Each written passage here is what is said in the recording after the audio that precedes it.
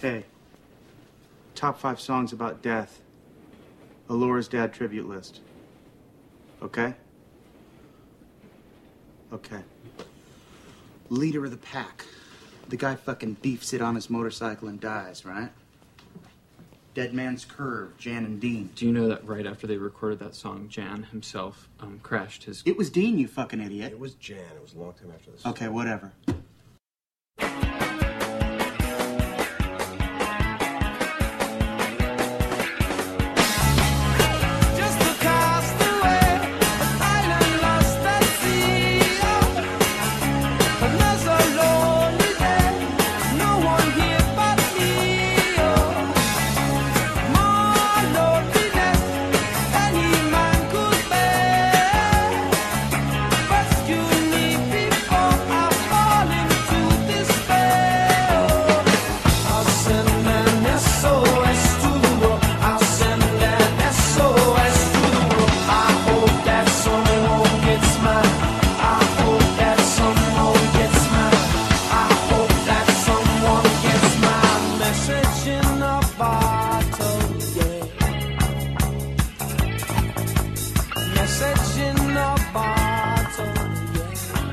Welcome, Castaways, to Geek Salad episode 89, Wilson's Smog Monster Overdrive. I'm Andy. I'm Mike. I'm Jim. And we're talking today... Actually, let's pose a scenario for you. You're flying in an airplane.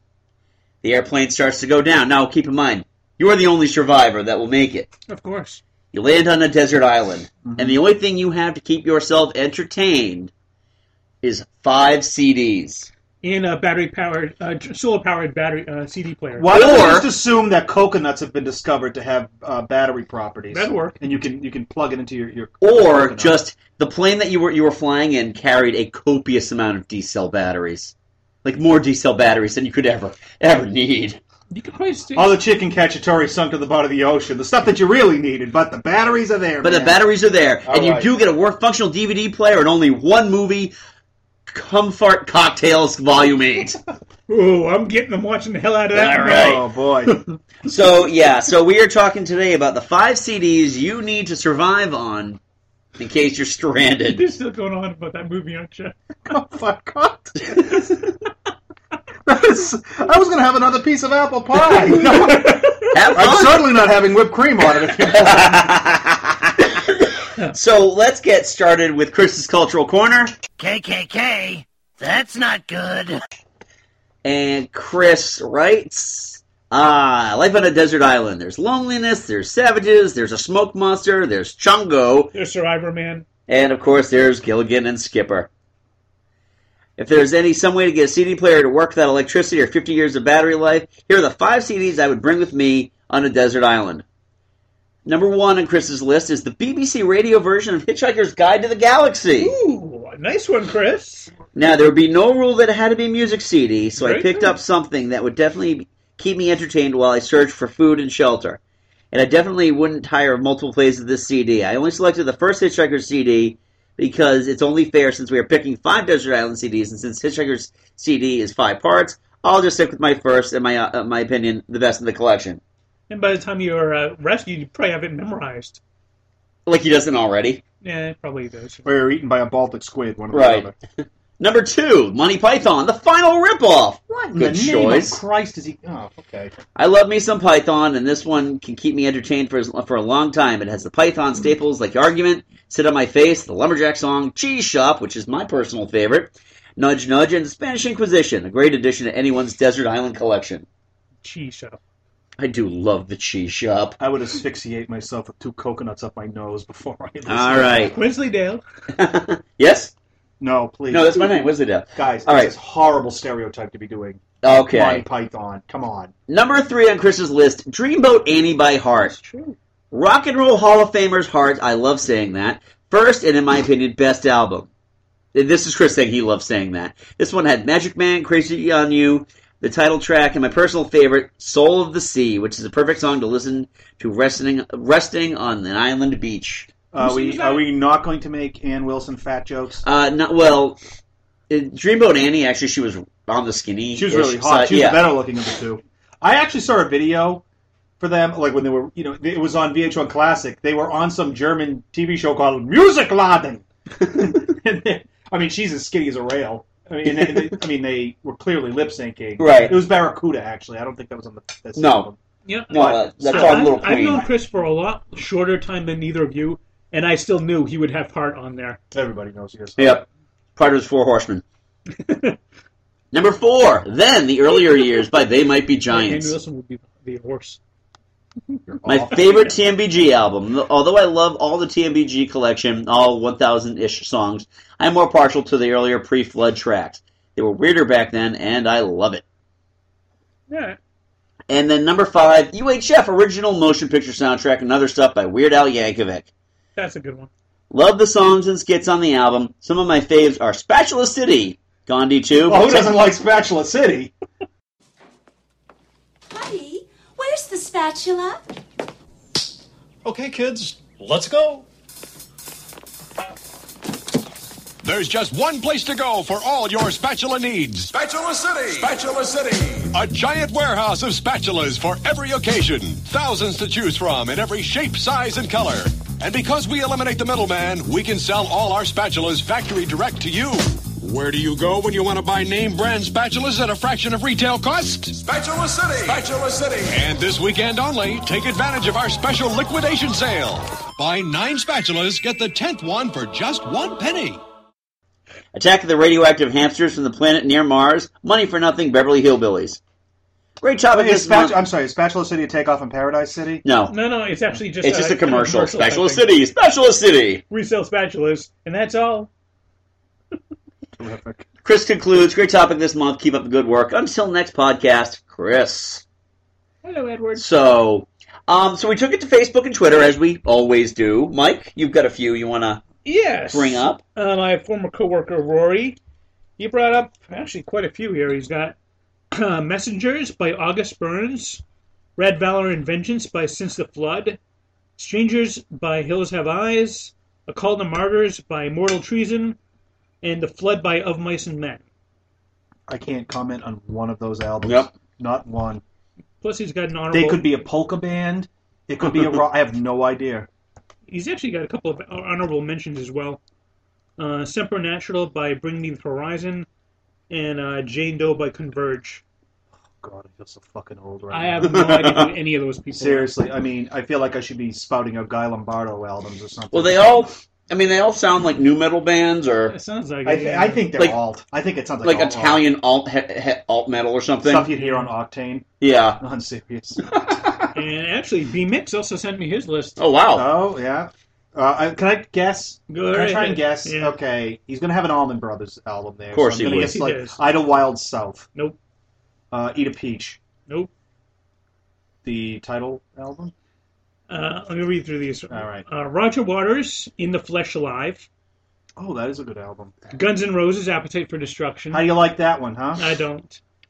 The Allman Brothers, Live at the Fillmore.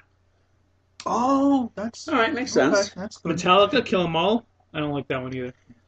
That one's an acquired taste. No, it's not. It's a phenomenal. It's a fabulous album. I love it. Okay. Love it. No, I understand. And finally, Stevie Ray Vaughan, Texas Flood. Ooh. That's a good one. I bet you'll get a few Stevie Ray Vaughan. You might, yeah. I bet we'll get a couple of them. All right. So that's all I got. All right. So from Twitter, at Jason DiMartino wrote Oh, wow. that for the CDs that he'd like to have on a desert island, any that have a high interest rate and are preferably close to their maturity date. I don't get it. Oh, Hey, CD. yeah, I yeah, get yeah. it. He's so clever and dour at the same time. All right. So some of the I responses got other descriptions for that, but we got on Facebook. Matt McCracken said, "My list might serve to incriminate me." go And right that's ahead. all. I'm old! Gimme! It's incriminating all of us. Well, What that's is it, like kiddie porn soundtracks or something? I don't know. Hold up, we gotta get that back up there. Okay, Stephen Bailey wrote "London Calling" by The Clash, Excellent choice. the Pretenders' self-titled album, Oh. "Cut" by The Slits, "Who's Next" by The Who, and "Graceland" by Paul Simon, which is an excellent album. I just... I understand why Interesting people would choice. like it. No, it's very eclectic. Hmm. I mean, you go from the Slits to Paul Simon. I mean, I think the Slits are they're a female punk band. Yeah, they are. Okay. They burped. Mike Trigolo brought up Peter Gabriel. So, Ooh, good Houses of the Holy by Led Zeppelin. Oh, that's Yeah. okay. Yeah, Yeah. I don't mind that one. That's okay. Seal's first album. Okay, we're dropping. All right. Holy the Seal. Brahms' Requiem. Okay. And Stevie Ray Vaughan in Step. Another Stevie Ray Vaughan. I don't think I would want to listen to anything called Requiem while I'm on a desert island. Yeah, that's well, there's a slight tinge of orange in the sky. Oh, shit. I suppose I'm going to die soon. All right, Lynn Johnson brought up Les Miserables, because you got to have a musical. Aerosmith, Greatest Hits. The Who, Who's Next. James Taylor, Best of First Edition. And Led Zeppelin, Stairway to Heaven. I'm assuming she really means Zeppelin 4. 4, yeah. We actually threw a rule out there, which got ignored a whole lot, so... I think it's a silly rule, though. So maybe if you're listening to the Greatest Hits album, you listen to the Greatest No, Hits I understand album. that, but, I mean... And a part lot it of is people like the Greatest Hits. A lot of people Oh, yeah. are not necessarily album oriented. I understand that. I mean, I just think that there are certain albums that are just the perfect listening... You know, collections are collections are collections, and if you like a band, you'll love the collection of them. Yeah. All right, so next, Brian Delaney wrote Fleetwood Mac, Rumors, soundtrack to A Star Is Born. Carole King. Yeah. Am I right, Carole King? No, actually, that's Streisand. No, but I mean, he must have a Carole King. He loves Carole King. Well, we're getting into that in a second. The Eagles, Hotel California. Oh, that's good. Journey's Greatest Hits. I love And, not Carole King, but the Grease 2 soundtrack. What? Because he's a cool writer. Wow. Did he write that? Yes, he did. He couldn't have even gone for the good Grease soundtrack. If he's cool enough, he can burn me through and through. Ooh. David, I'm ashamed you even know that song. Oh, you know how many times I've had to see that album? Oh, that movie? I've had to see that movie. It was an HBO Oh, my God, classic. they played it constantly. Good God, was that a I classic? have never seen it. You've never... Oh, Never my... seen Grease 2. The Zmed is in it. Adrian Zmed. Guy who's at Shooter McGavin from the Happy Gilmore movies is in it. Maxwell Caulfield of Nothing fame. Of Empire Records fame. Oh, thanks. Yeah, exactly. All right, David McLean said the CD he would bring is the audiobook version of The Complete Idiot's Guide to Boat Building. Oh, I get it. Funny. Haha. Kathy Cloutier says that if I told you, you'd be amazed how fast you threw up from my responses, so I'll save you. Oh. All right, Joe Angers. His choices are Layla and Other Assorted Love Songs by Derek and the Dominoes. Fabulous choice. That's a great choice. Dire Straits, live at the BBC. Okay, we're taking a downturn. Best of OMD by Orchestral Maneuvers in the Dark. What, they have a best of? 17 versions of If you leave. If you leave. Texas Flood by Stevie Ray Vaughan. Outstanding. Wow. Second show. And the 1812 Overture by the Boston Pops, conducted by Mr. John Williams. Not Keith Lockhart? Nope. The sweatiest man conducting anything. The guy usually has towels tied under his pants. America! Oh, man. All right, Hugh Huntworth brought up Blind by the Sundays, A Different Kind of Fix by Bombay Bicycle Club, December by George Winston, Staring at the Sea by The Cure, Ooh. And, of course, Operation Mindcrime by Queensryche. I There are some excellent albums. really like that last two. Yeah. Staring at the Sea is such an indication that how good the Cure used to be. That was... That was B-sides, though, right? No. Staring at the Sea was their best of prior to Disintegration, which was kind of like their big... their big commercial breakout, like their super big commercial breakout. Okay. So, but it's like the best of it. I mean, I like The Cure. Maybe I'm thinking of the wrong album then. Okay. But, I mean, this is a better best of than, like, the later, like, The Cure, the best of, when Robert Smith got really fat. Oh, now he looks like a black olive. Oh, It's like when I saw Ozzy a couple months back. He came out in, like, a giant body sock. A black body sock. I believe that the term that you brought up was he looked like 30 pounds of shit in a 10-pound bag. Yes, he did.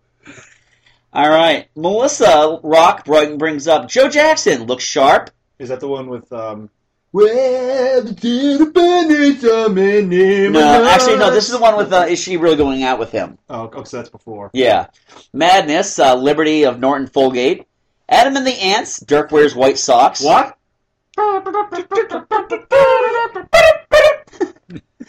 Ramones Mania, the best of the Ramones, and Soft Cell. This last night in Sodom. And yes, she's showing her age. I'm cold and there are wolves after me.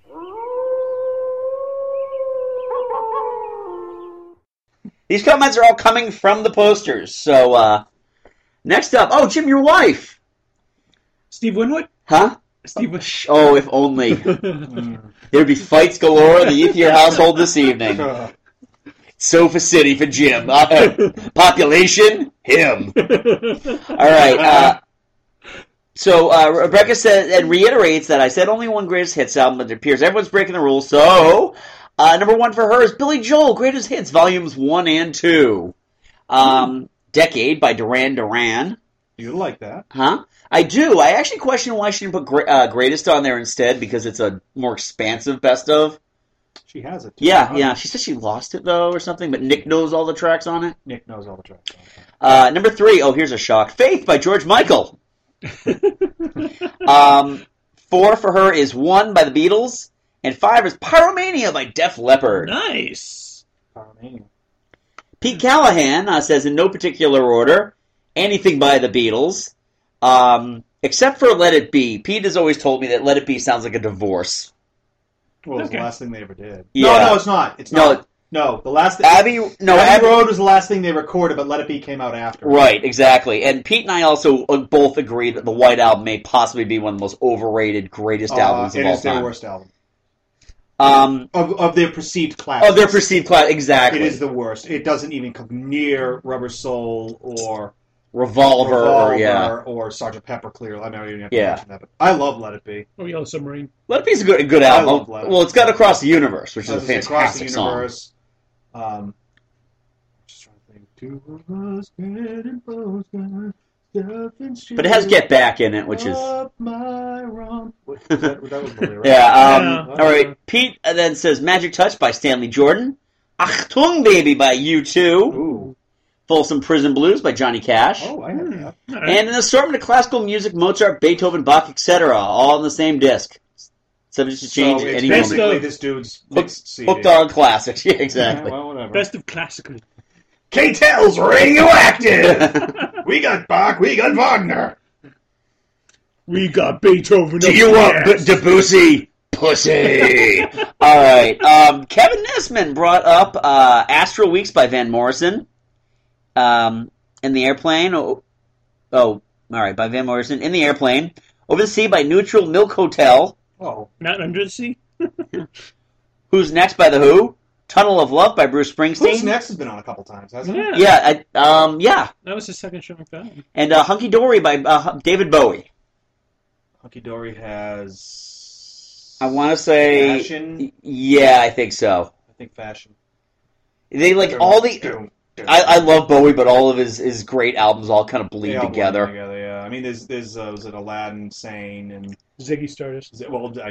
Yeah, but his Essentials is a great Essentials. Dogs. Yeah. Steve Dermody wanted to explore CDs a little further, but he doesn't call these favorites, but they intrigue him. Fresh Wine for the Horses by Rob Dickinson. Mondo Cane by Mike Patton. It's a disc that covers Italian pop tunes from the 50s and 60s. I thought that's called Mondo Cane. Oh, maybe. You mean the guy from Faith No More? Yeah. Oh. Angel Dust by Faith No More. Priest Equals Aura by The Church. And London Calling by The Clash. That's the second show for that one, too. Yep. Well, I kind of expected that one to show up a few times. That was rated the number one album of the 80s when Rolling Stone put their top 100 list together. Going to choose that one. It's a great album. It is a great album. I just don't. It's not the best album. I'm sorry. It's not. It's a great album. Yeah. But it's not. It's not. Yeah. Thriller is the top album of the 80s. It just should end there. I'm sorry. All right. In terms of being quintessential, in terms of being and if you're pushing it further out, people who were influenced by it. I mean, I think it was one of the top-selling albums of the 80s, Thriller. Oh, it is the top-selling. It's the top-selling album of all time. Yeah. Is it still? Yeah. Vanilla Fudge didn't beat it? No, amazingly enough. Vanilla Ice didn't What about Hot Tuna? One of the canned heat? One of the bread? No, and amazingly enough, none of ICP's albums have beaten it. Hey! None of them. All right, next up, Andy Tatnall said, for now it would be Radiohead in Rainbows, DJ Shadow, and introducing Portishead's self-titled album, Tears for Fears, Songs from the Big Chair. Ooh, that's a good one. That's a very good one. And the Kinks' Ultimate Collection. Good choice. As my one compilation. However, you could probably take Jonathan Colton's Artificial Heart or anything with Thing of Week albums, and he'd just be happy. All right, I'll go with Jonathan I like Colton, Jonathan sure. Colton. Yeah. That was a very intriguing, eclectic list of music. There was some weird stuff. There was some weird stuff in there, but this would, I mean, shit, putting this all together into one massive playlist. It would be pretty wild. It would be pretty wild. So, as you probably noticed, two of our hosts weren't able to make it. Mike C was called into a committee meeting. So He's not a committee, by the way. Right, but he did send his list. He wishes he could be there for this one. He's just say that he's owed a big favor for this meeting tonight. So his honorable mentions. Asia. Actually, yes. Asia. Yes, this one did not make his prime list. Don't cry. Do you know what I found out about that first album, that first Asia album? They were all chain-smoking cigarettes, and now they are cigarettes. Amazing, yeah. Oh. Actually, this was the #1 selling album of 1982. I just found that out. What came out in 1982 against it? Pyromania came out. Man at Work, Pyromania. I mean, there's a lot of stuff out there, but it beat Pyromania. It didn't beat Pyromania took a long time. It took a lot of okay, footing, just yeah. 1982. Just for the year. Okay. Because Thriller was released in 1982. Late 1982. Yeah, late. That one really hit in 1983. All right, Dave Brubeck, Time Out. Oh. Bruce Springsteen's the live album, the 1975 to 1987 yeah. album. Okay. Great album. It is. Yes. I mean, it's a box set, but it's a really good mix of music. Yeah. Not a mix of music. It's all Springsteen. It's the best of Springsteen. I mean, right. That's when he did all his best stuff. Absolutely. And then Rush Chronicles. You're happy about that one? I'm very happy about that one. I'm assuming he means Rush Chronicles 2, which is like all the big hits. Yeah. If you say so. Actually, it is all the big hits. It's like all the 80s stuff that people tend to, not like non-Rush fans tend to identify with. It has Tom Sawyer in it. Oh dear. I think I might have heard that once. We forgot someone. Who? We forgot Louis Zanka. Oh, shoot. Yeah, go ahead. Go to Louis, and then we'll go back to Mike. Okay, Louis put Stereophonics, you gotta go there to come back. Nuno, schizophrenic. Yeah, Nuno. Motley Crue, the self-titled release with John Corabi, after they kicked Vince Neil out for being a douchehole. Butch Walker, Left of Self-Centered, and Duran Duran's All You Need Is Now. That's a good. That's a very good mix. Not a bad list. And Louis from Hudson, so I can understand why Nuno's on there. And Don E. Huckins Jr. has Weird Al Polka Party, M-Flow, Beat Space 9, Escala, the Final Fantasy 4 soundtrack, and MC Lars, The Giant Robot Kills. I prefer the Final Fantasy VII soundtrack, but I can see where he's going from. But you digress, sir. Man. Talking best of, yeah. I'm cool. No, that's fine. That's fine. All right. Let's get back to Mike. Yeah. All right. So, finally on Mike's list is The Clash live from Here to Eternity. All right.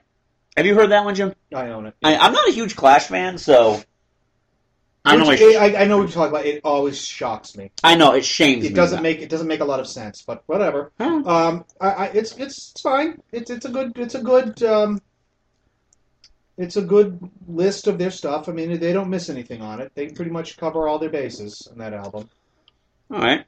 And now here's Mike's Island albums. These are his top 5. Okay. We'll start with Metallica, Ride the Lightning.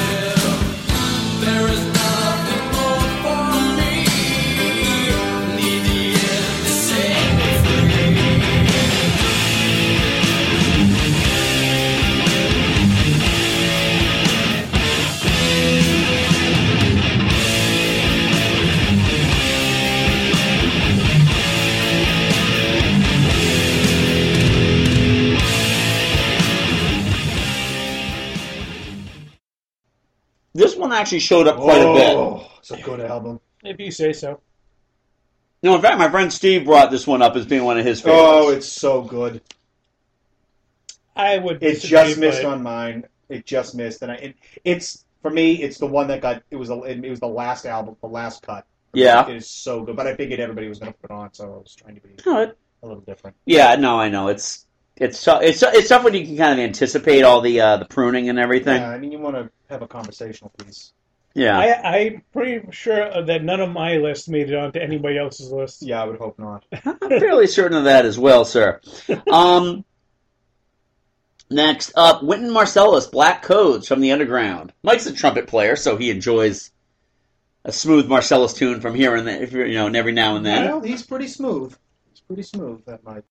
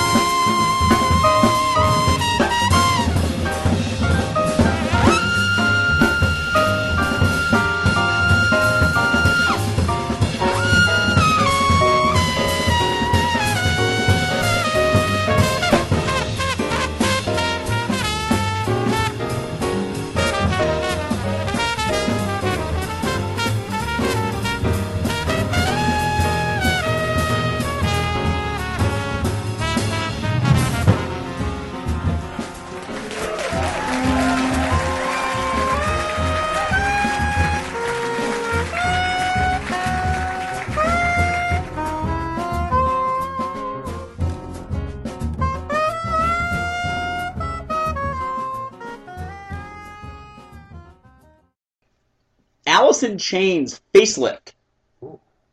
Yeah. Which one? He's surprising me. He's got some heavy stuff in there. What are the big ones on Facelift? It Ain't Like That. What is it? Man in the Box is on there. All right.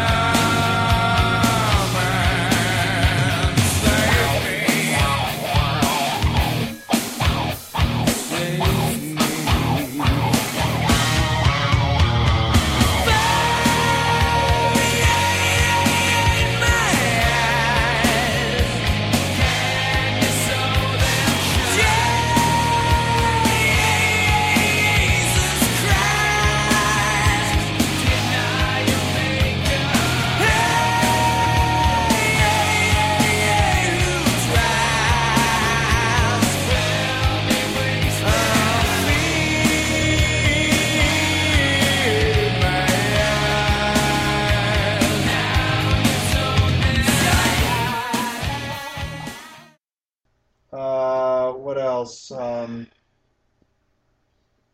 Let's see. Sea of Crap. I didn't know that they did that. Sea of Crap. They did a song called Sea of Crap. I know. I'm used to the covers of Sea of Crap. No, I listened to the album. I can't. Sea of Sorrows. All right. I mean, my all-time favorite song from Alice in Chains is Again. That's on the third. That's the self-titled third album. Yeah. With the with the three-legged dog. Dog, yeah. Next up, The Police, Ghost in the Machine. Oh, well, I know you certainly agree with that. I do. That's my favorite Police album. Is it? Absolutely. Well, let's go with your favorite Police song on it, Invisible Sun. It has my favorite Police song on it.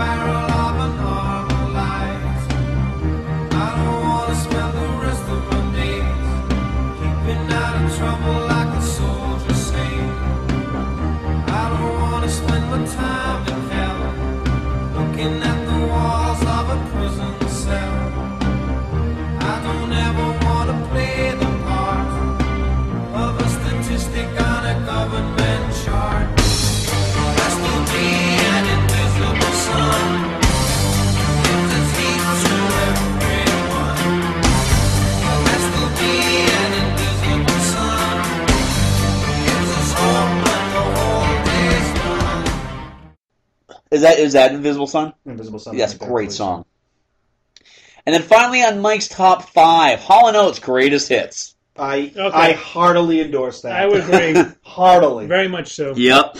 Have you ever watched Live at Daryl's House? No, I haven't. I heard it's a trip, though. It's funny just because basically with the show, musically, he's got a very tight band. Yeah. Because he doesn't have John Oates. But he's got like these really, really, really good musicians. They these mimics who can come out and just play anything. Because they bring artists out and they play a couple songs from them and then they'll play some Hall & Oates songs. Right. Like they had CeeLo Green came out and he did a couple of his songs and then he did a killer version of I Can't Go For That. It was awesome. Huh. The greatest bass line, by the way.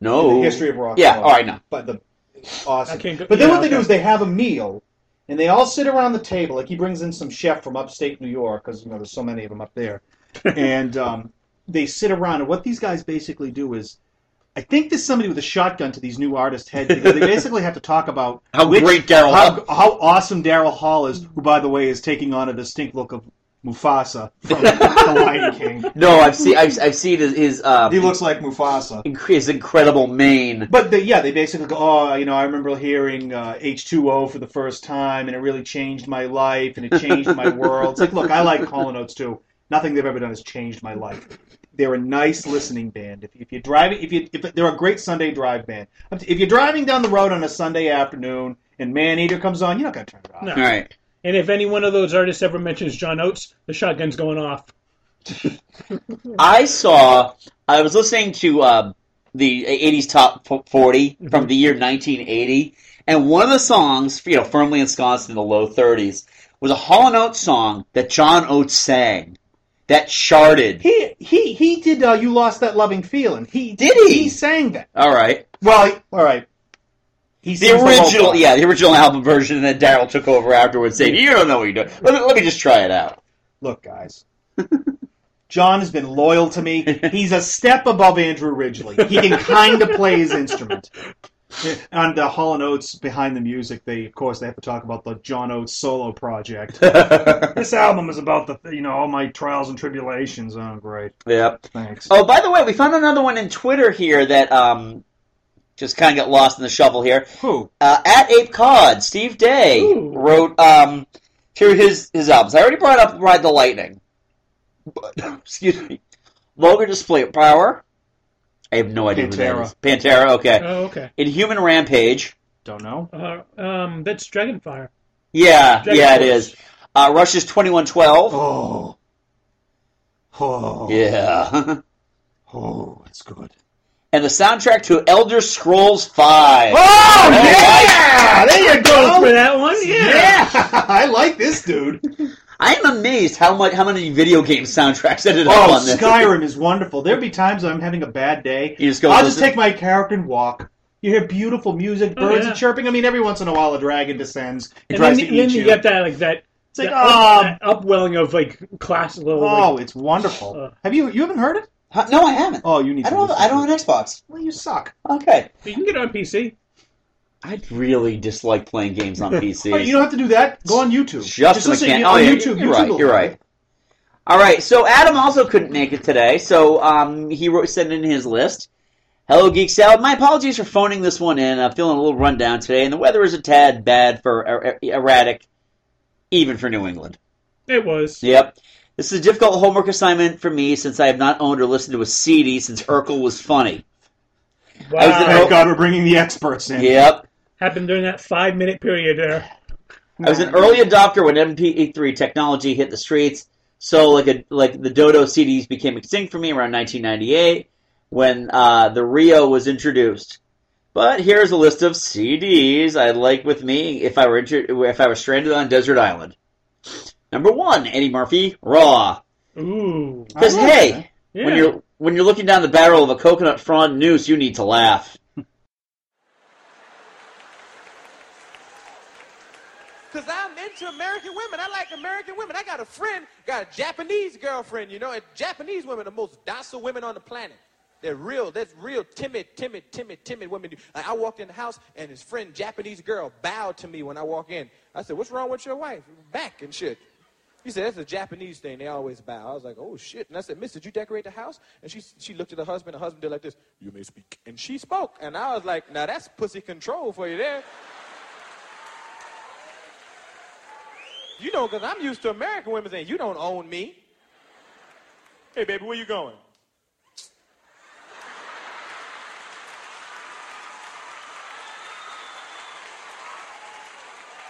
Excuse me?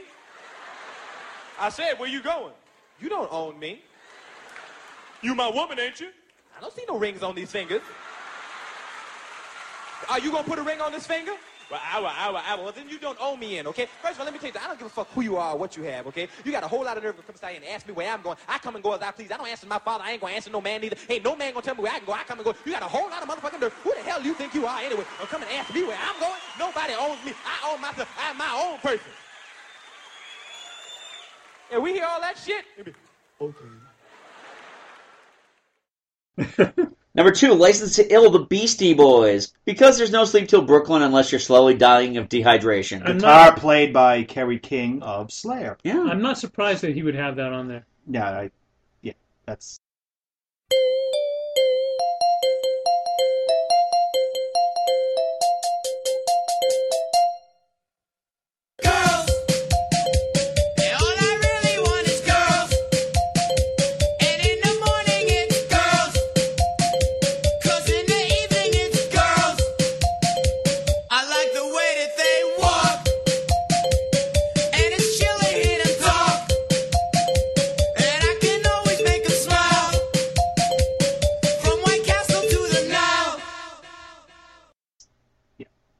He pretty much just he screams Beastie Boy fans. But you know what's funny though? I'm kind of surprised because most big Beastie Boy fans always look at Paul's Boutique or they always leave off License to Ill. What's the other one I'm talking about? There's Paul's Boutique and the one with Sabotage. Yeah, on it. It's called Sabotage. It's Sabotage, right? No.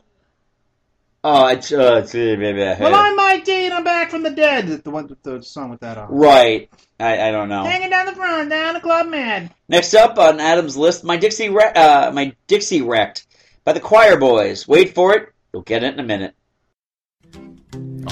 Down at the stock car track, Dixie was my race car girl. 12 was the number on her super stock Chevy and a helmet on her long blonde curls.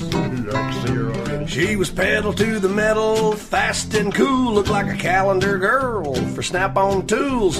Rumors all over town that she would go down. One of my favorite lines. It was Saturday night when Dixie's number 12 blue attire spun out in a turn, went into the wall, and her rear end caught on fire. I couldn't do nothing but hope and pray. Yes, strapped her in and they took her away. You know, she nearly broke her neck on the night my Dixie wrecked. This is where you sing along. My Dixie wrecked. What I feel is showing. My Dixie wrecked. Every moment it's a growing. My Dixie wrecked. Like a Roman candle. My Dixie wrecked. It's hard to handle. My Dixie wrecked. I should have seen it coming. My Dixie wrecked. Now my thoughts are turned. Don't sing this.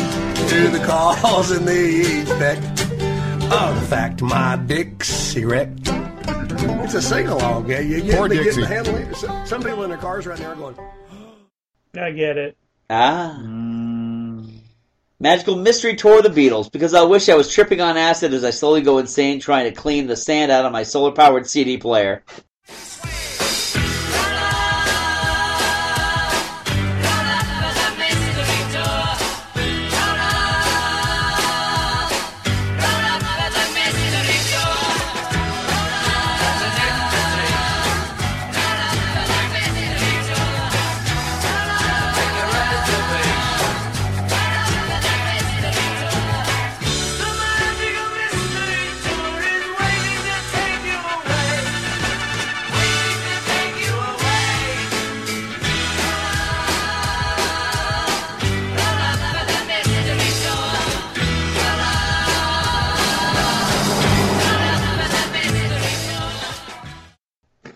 And finally, Brushfire Fairy Tales by Jack Johnson, because I hope that when I'm stranded with Jim, and I know how much he loves Cool Island Breeze. That is Jack Johnson in all his pot-smoking, sandal-wearing musical splendor.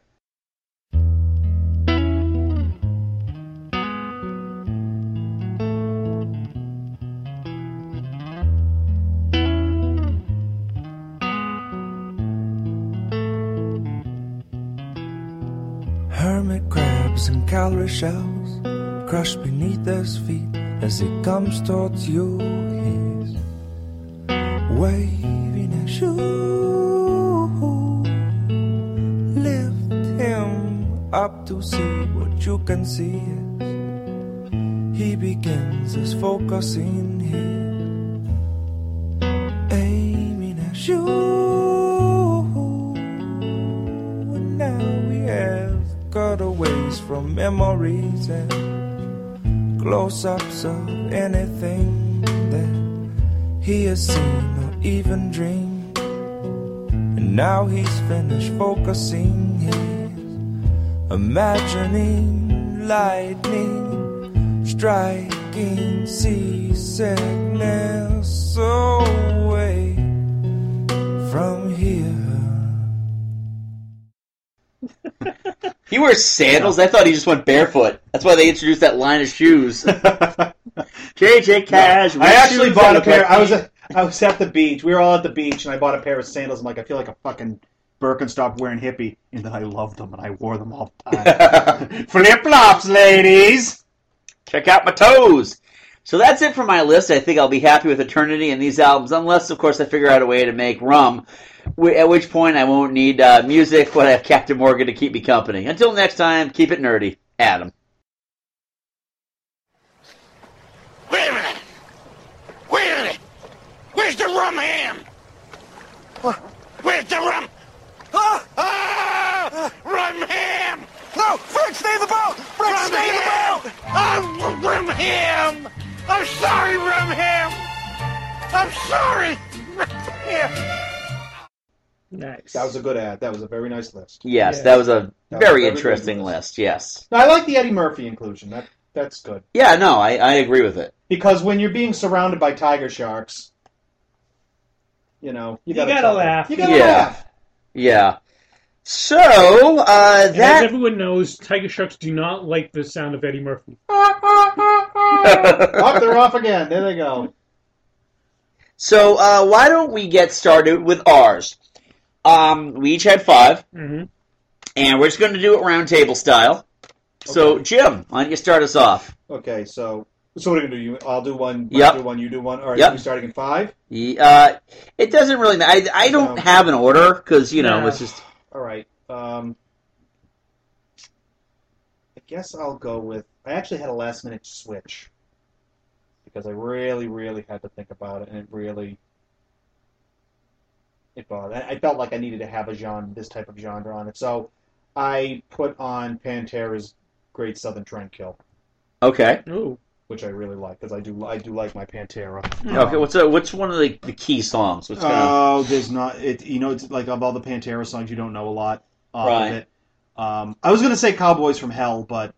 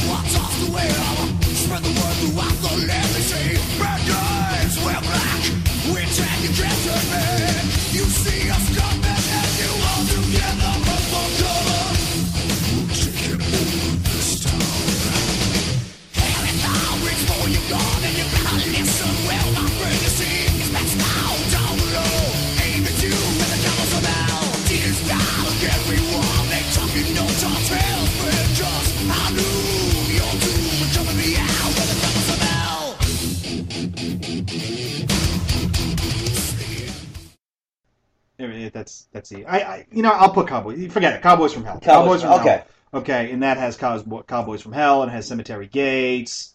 It's a classic. It is a metal classic.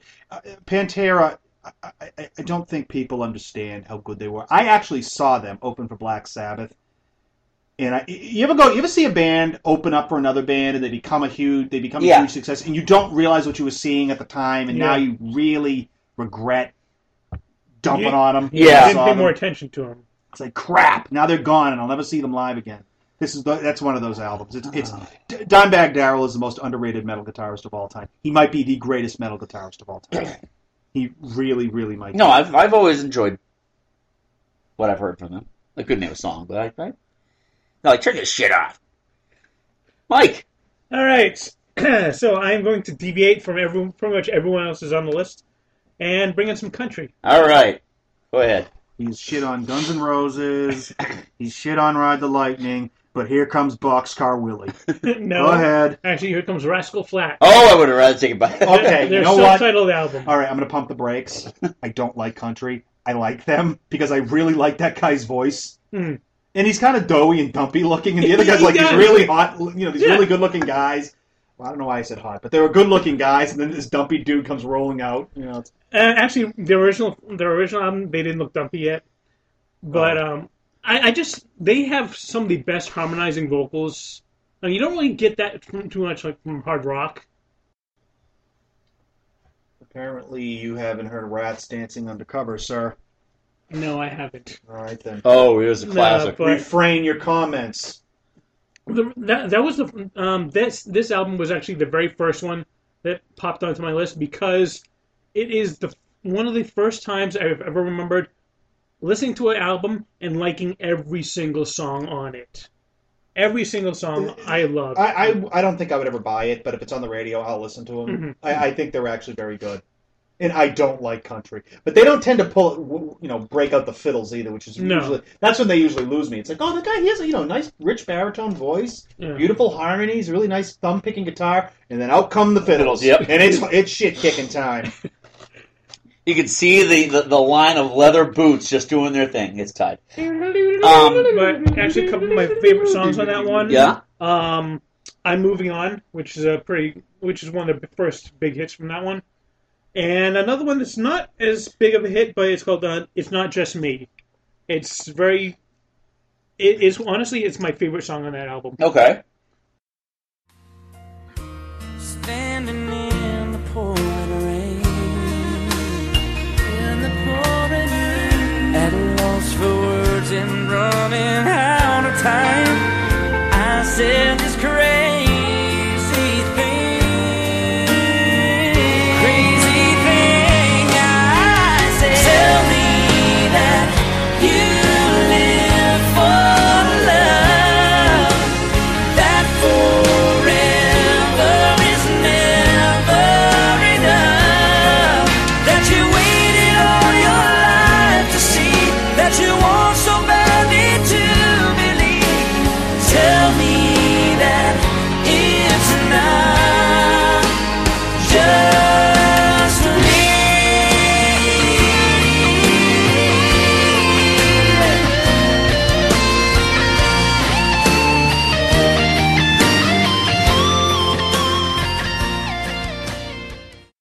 It's just a very heartfelt one. It's the melodies are just fantastic. All right. So for me, this one could have ended up on the bottom 5. This was my top one, and I might regret it later on, but my number 5 on my list is the Gin Blossom's New Miserable Experience. I knew they'd be on there. I listened to this album again today, and there again isn't a bad song on the album. Yeah. And it's weird because there is actually a country sounding bar song on there. Cheatin'. I actually, when the album first came out, I liked it. I thought it was good, but it could just killed on the radio. The problem with the album is that it had 2 singles that got played to death, and 2 other singles that no one paid attention to. Right. All right. But I mean, there's a lot of good depth in some of the other songs. I mean, Hey Jealousy is a really good pop song. Found Out About You is a really good alternative, song.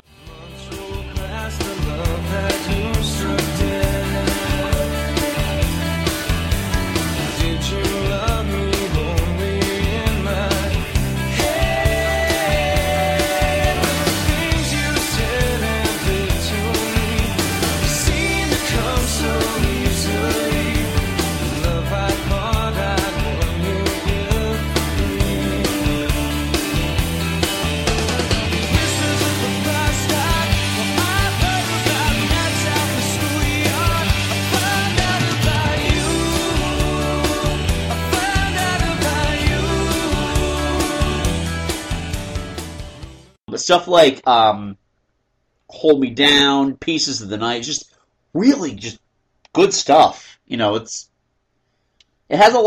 has a lot of good depth on it. That's why it ended up on this list. The reason why I like those songs and I like that, I don't want to say it's nostalgic, but it does, harken back to the early 90s for me when I kind of had a musical renaissance. Yep. And I guess they were kind of part of it because, you were coming, for me, I know not you because you were more of an alt fan. You were in high school, but I was kind of coming off the hair metal scene. Yeah. And it was one of these things where my taste started running really mellow. And this was a good album. I remember distinctly driving around in the summer. Yeah. I didn't let the cops chase you around or anything, but I have good memories listening to that record. I do too. And I mean, I almost like this album ushers in like the last really good year of music, 93 to 94. Oh, I don't know. I mean, I still think there's some good stuff that comes out. I mean, obviously, the Foos come out later on, and they're great. But what you're saying is it just turns in terms of the consistency. Because you don't like rap. Well, that's you don't like true. R&B, and that's where we are these days. Yeah, true. Sadly.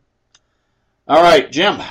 What's your 4? It's not my 4. No order. I'm going to go with my favorite album of all time, which is Led Zeppelin's Physical Graffiti. That is a great album. That is a really good album. It is there. It has Kashmir on it.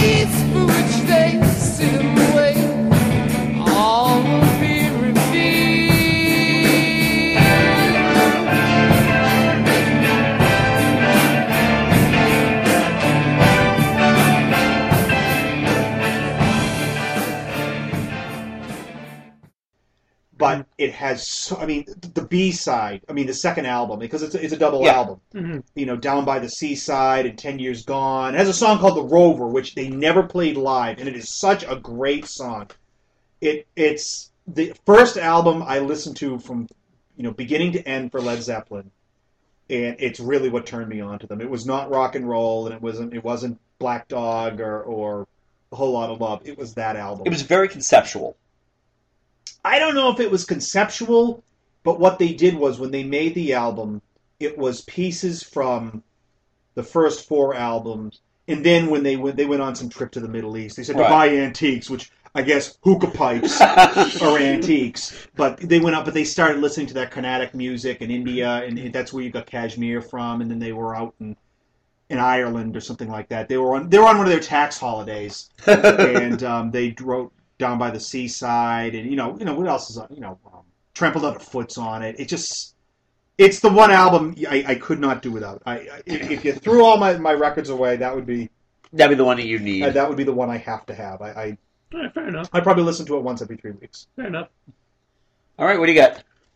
Next one, a bit of a different one from my last choosing, but I win with Daredevil, the album. Yeah, the album. The soundtrack to the movie Daredevil. The movie Daredevil. Well, you know what? Actually, State rests the weirdest album selection of the evening. Oh no, I've got later. Don't worry. What? Well, that you know what though? I mean, if it weren't for Lawrence that, Welk making love to one of his whores. honestly, if it weren't for that album, Evanescence probably wouldn't have gotten the groundswell that one to release their first album. That one brought out "Bring Me to Life" and "My Immortal."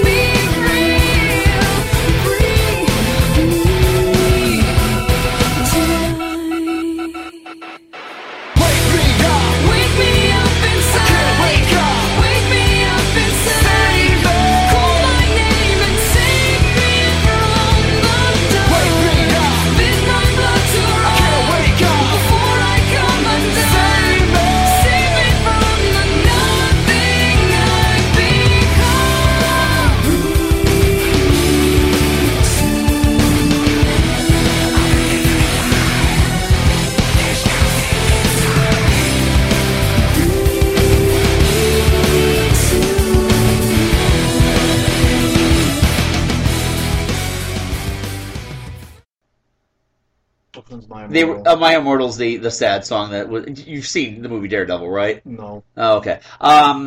It's a very sad song. Actually, that was the first song. But who sang My Immortal? Is that Evanescence? Evanescence, yeah. Oh, I'd probably heard. I'd Yeah. probably have. I don't know. It's a very. I mean, yeah, but it came out before Fallen came out, and it gave them a bit of a groundswell on radio. Right. Yeah. 'Cause the album didn't sell shit, but those songs really caught fire on the radio. I mean, there are also a bunch of other songs on here, like "For You" by The Calling. Yeah. "Won't Back Down" by Fuel. There's a Nickelback song on there. Oh, too. right. There is. Some albums. There was actually a thing on It's not the Canadian national anthem, is it? No. Have you ever seen? Have you ever seen Screen Junkies? Everything Wrong With? No. They had Everything Wrong With Daredevil. Ass kicking fight montage done to Nickelback. Ding, sin. You better not say that. Tim will come through the microphone at you. That's it. "Hang On" by Seether. Yep. Seether's actually a pretty decent band. Yeah. Seether I lump in with like Shine Down, like those grubby Evanescence kind of like that. Yeah. Not quite gothy, but not quite rock, but not quite alt. I don't really know how to classify. But I mean, other than like a few like butt rock, other than like a few downsides like Nickelback, and they got Nappy Roots on there. Yeah, well. But it's actually a really good, solid album. Amazingly, Coolio doesn't show up on there because he shows up in the director's cut of the movie. Yes, he does. But no, he did not contribute. Huh. Thank you, Coolio, for cleaning the latrines. Here's your scene now, sir. All right, next up on my list is Copper Blue by Sugar.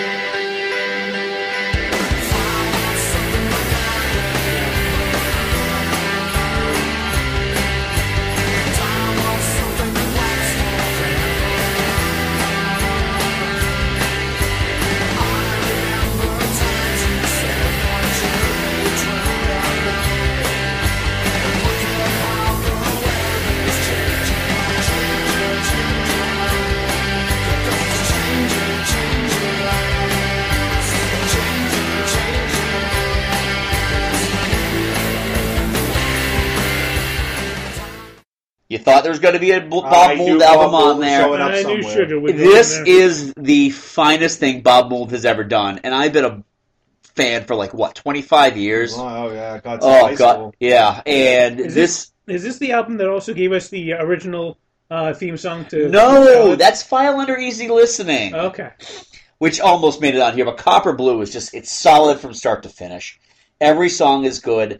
There are live versions of these songs which pale to the album versions. Like stuff like Hoover Dam and... so, wait, are you saying the live versions are better? No, the live versions are not as good as... I mean, this was, just, again, solid album, just across the board. I mean, this is Bob Mould's best stuff. And when he goes out and tours now, at least for the last year and a half, he's been touring, just doing the Copper Blue set. Was doing the album from front to back? Yeah. Oh, that's Which good. it's pretty cool.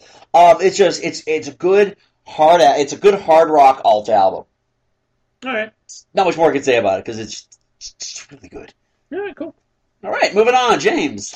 I'm going to go with the Counting Crows, August and Everything. Ooh, good choice. I saw you walking up a hillside in the snow, casting shadows on the winter sky. It's just a day counting crows. One for sorrow, two for joy, 3 for girls and 4 for boys, 5 for silver, 6 for gold, 7 for a secret never to be told. There's a bird that nests inside you, sleeping underneath your skin. Yeah, when you open up your wings to speak, I wish you'd let me in. All your life, it's such a shame, shame, shame. All your love, it's just a dream, dream, dream. Open up your eyes, you can see the flames, flames, flames of your wasted life. You should be ashamed.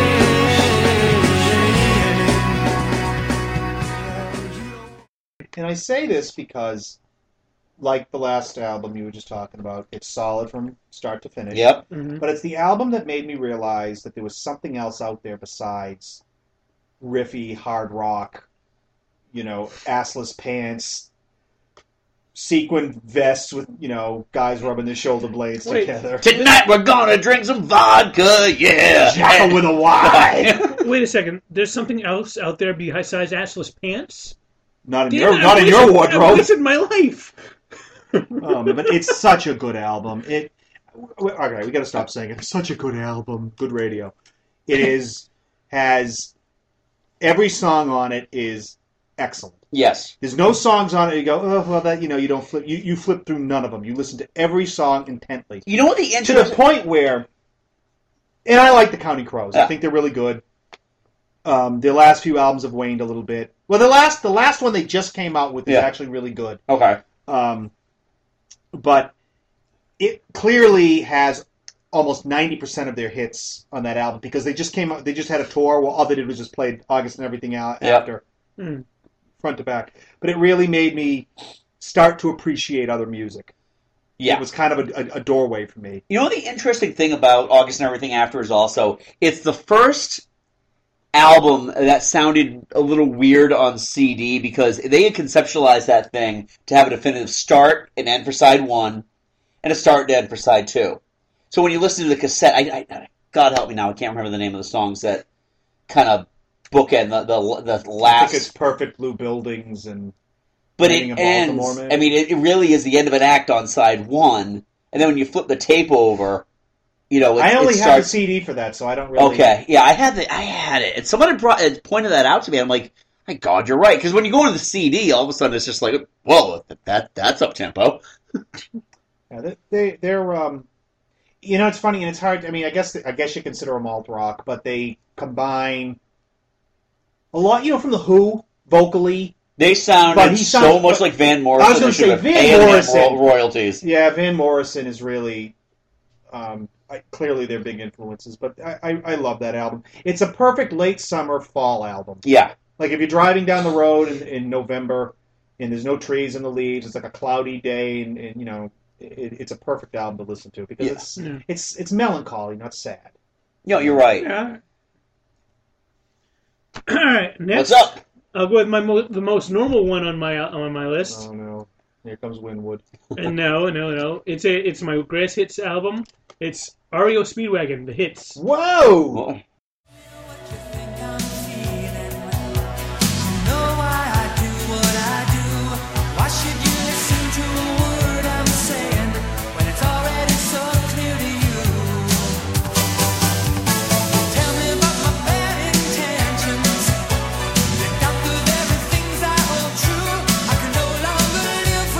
Misconceptions.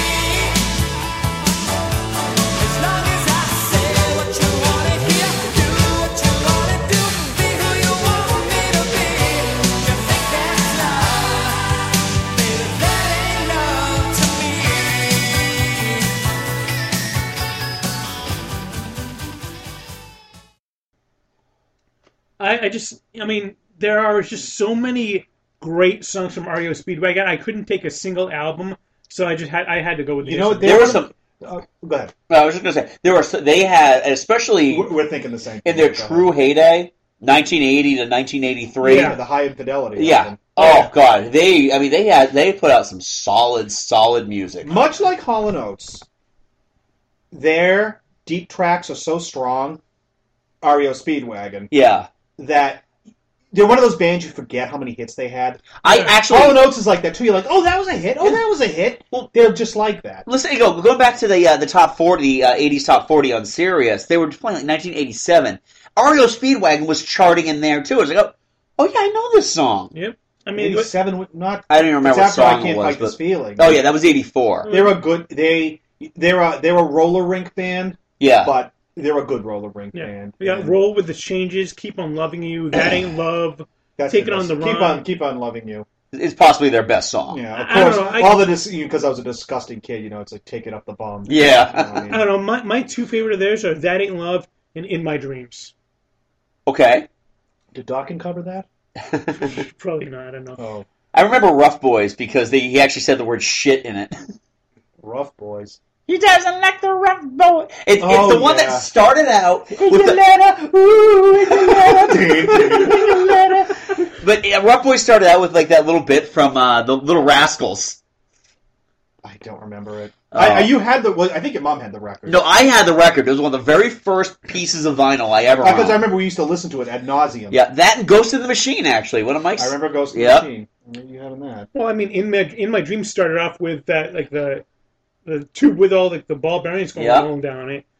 I gotta say though, have you seen Kevin Cronin interviewed lately? Yeah, he is like the least heterosexual man. I was gonna say, my God, he was okay. They had a couple of years ago, VH1 Classic used to broadcast the Sturgis, which is a big bike thing out in North Dakota. The Buffalo Chip, they called it. Get it because it's poop. Yeah. Dee Snider used to host it, so you know who headlined. Yeah. But it was weird. Like they had bands like Thin Lizzy was there, and they had AC/DC, and they had like Thin Lizzy was there. I mean, do they reanimate their lead? Oh singer? no, they've had millions of incarnations. That band. Incarnations. I'm sorry. But it was weird. It's like they had all these like biker bands. I think Marshall Tucker showed up and spun the same fucking yarn. He always. Can't you see? Yes, Marshall, we can see. And then REO Speedwagon comes. They trot there up. And the bikers didn't know what to do with themselves.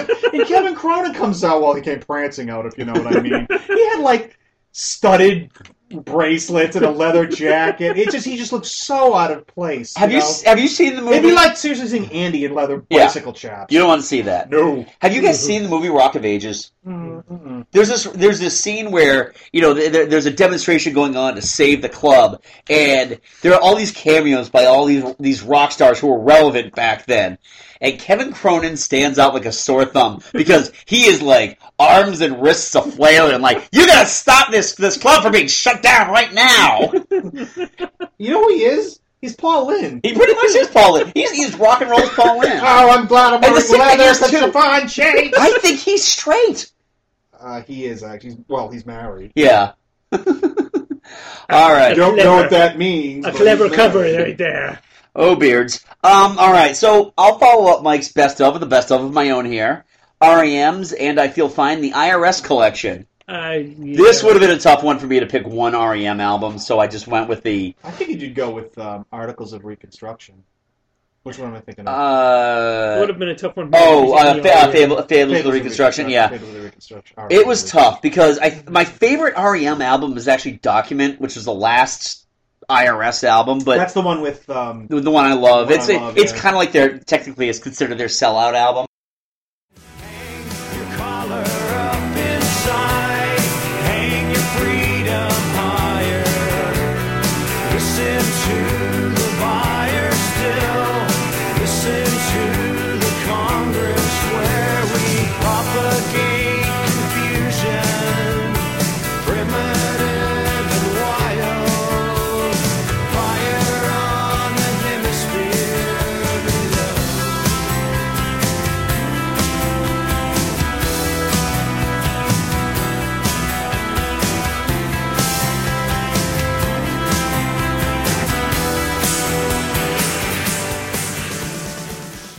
Is that with was it The End of the World?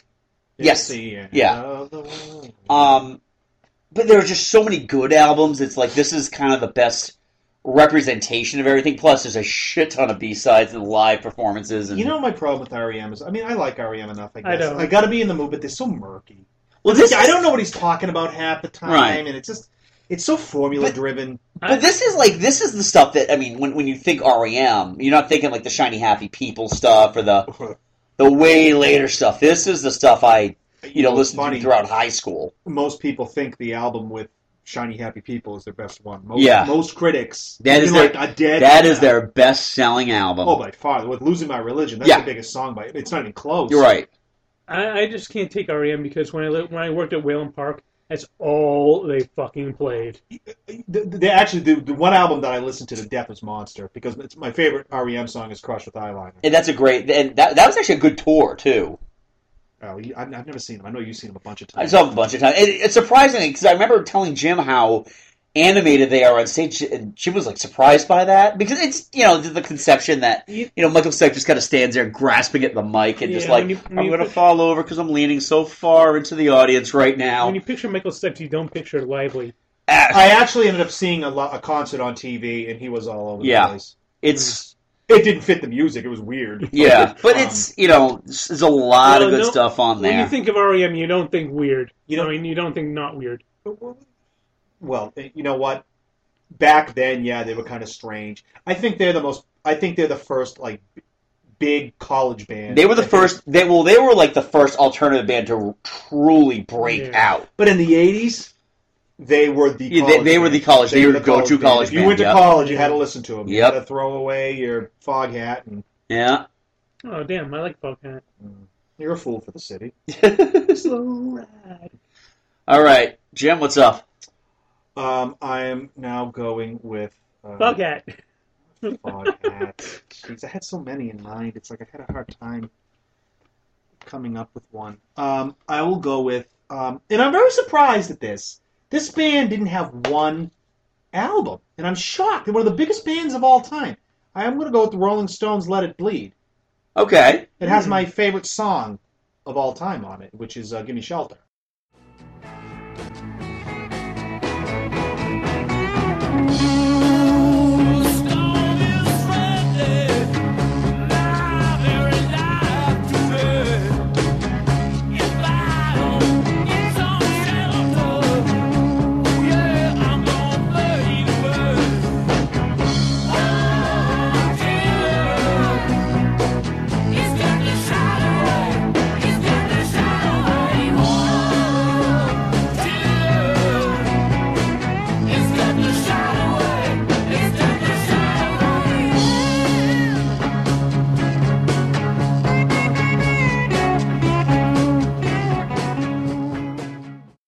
That's a great song. It's a really awesome song. It's an awesome. It has so many good songs. It has "Give Me the Silver."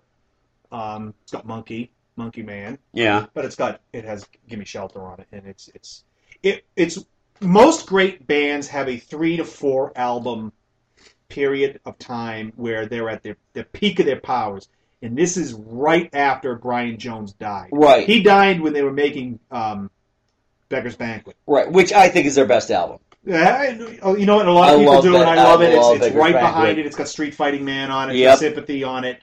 It's got Salt to the Earth. But this is the first album without any trace of Brian Jones. They brought Mick Taylor in, who was a vastly superior guitarist. Right. And you can just hear like the slide guitar. I mean, Keith could just sit there shooting up. Which he probably was. Which, let's face facts, he probably was. But it's a great album. That is such a...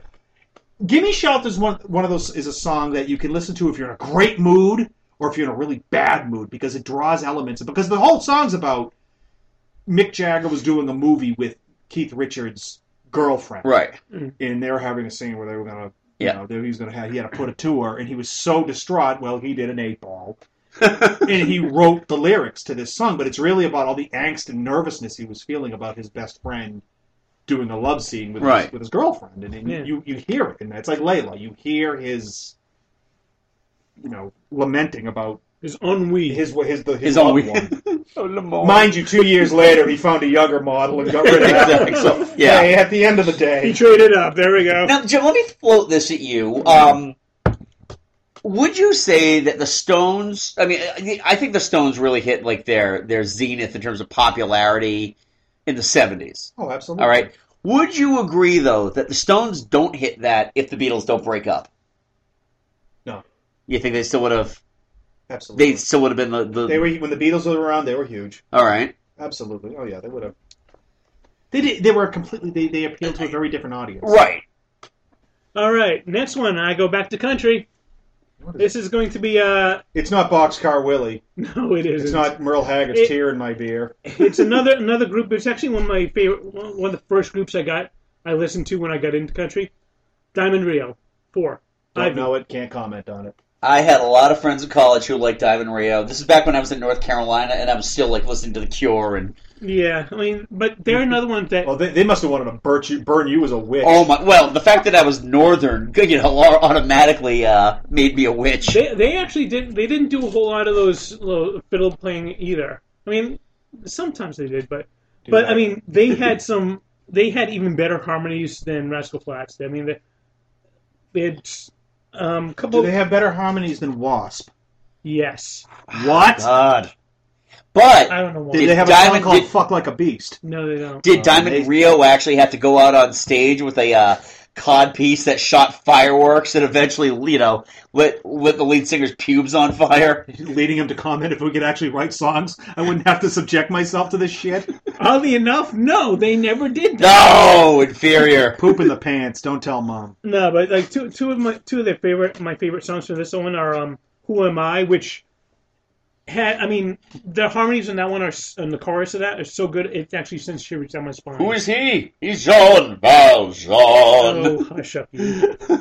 And Just Another Heart, which is just a very good song. But I mean, the whole album. I mean, one of the songs, "It's All in Your Head." The music video for that one actually had Martin Sheen and Ramon Estevez. Mama died young, giving birth to a son in a home for wayward girls. And it was a sidewalk soapbox preacher looking forward to the end of the world. Every Friday night he'd pick Jesus a fight down at the local pool hall, racking up souls, condemning all those caught behind the 8-ball.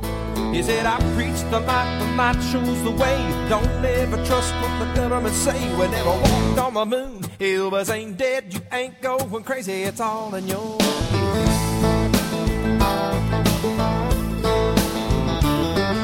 Now this here was a messed up, dressed up waitress with a slightly tarnished heart of gold. She wouldn't have bad for a new stepmama as far as stepmamas go. Daddy knew she was the one as he banked in the sun in a parking lot preaching the truth. Up shot her hand and she cried, oh man, I feel it, yes I feel it, I do. Been revealed to me down in my soul. There were two shooters on the grassy knoll. We never walked on the moon. Elvis ain't dead, you ain't going crazy. It's all in your head. In it. Ramon Estevez, MST's own Ramon Estevez? No, that was Joe Estevez. Oh. Ramon Estevez is the other son of Martin Sheen. Oh. The one who doesn't do drugs? And the one who doesn't really act. Oh. Yeah. Well, he does a little bit. So what good is he?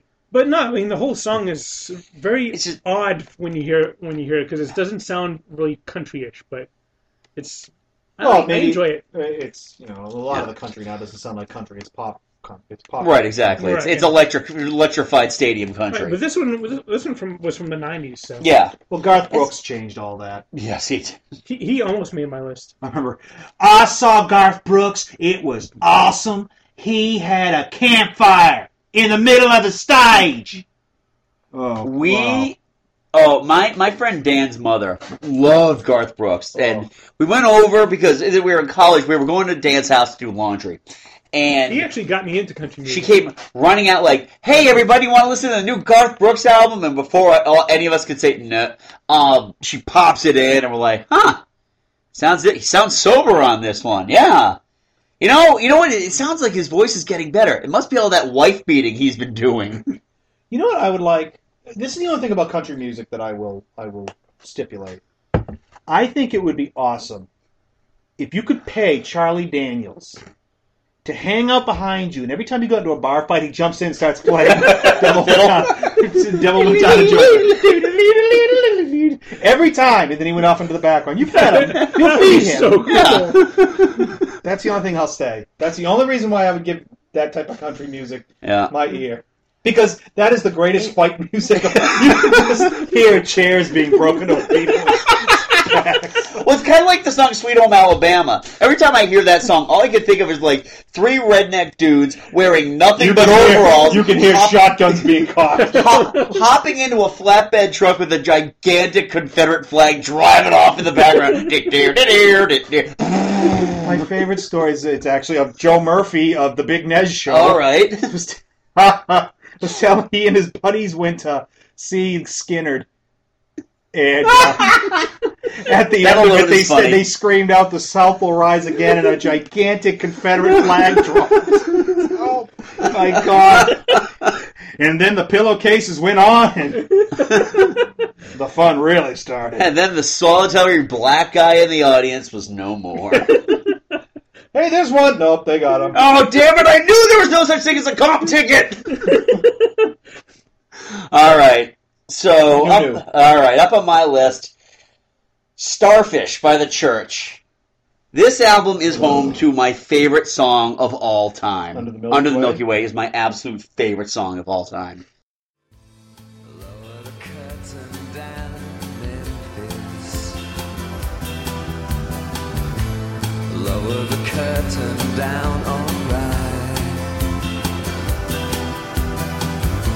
I got no time for private consultation under the Milky Way tonight. Wish I knew what you were looking for. Might have known what you would find. And it's something quite peculiar. Something shimmering and white. It leads you here, despite your destination, under the Milky Way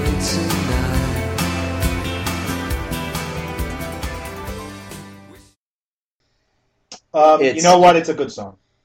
After that, it's all mush. But that is actually a very good song. These guys were like the first really non-commercial alternative band I got really into. I remember that because I remember you were into them so much. Andy would go buy all the solo project. He's like, I got the new Peter Koppes album. Andy, I don't know who Peter Koppes is, and I'm surely not listening to it. And then just snowball from there. Oh yeah, I mean, I'm still listening to The Church to this day. You are.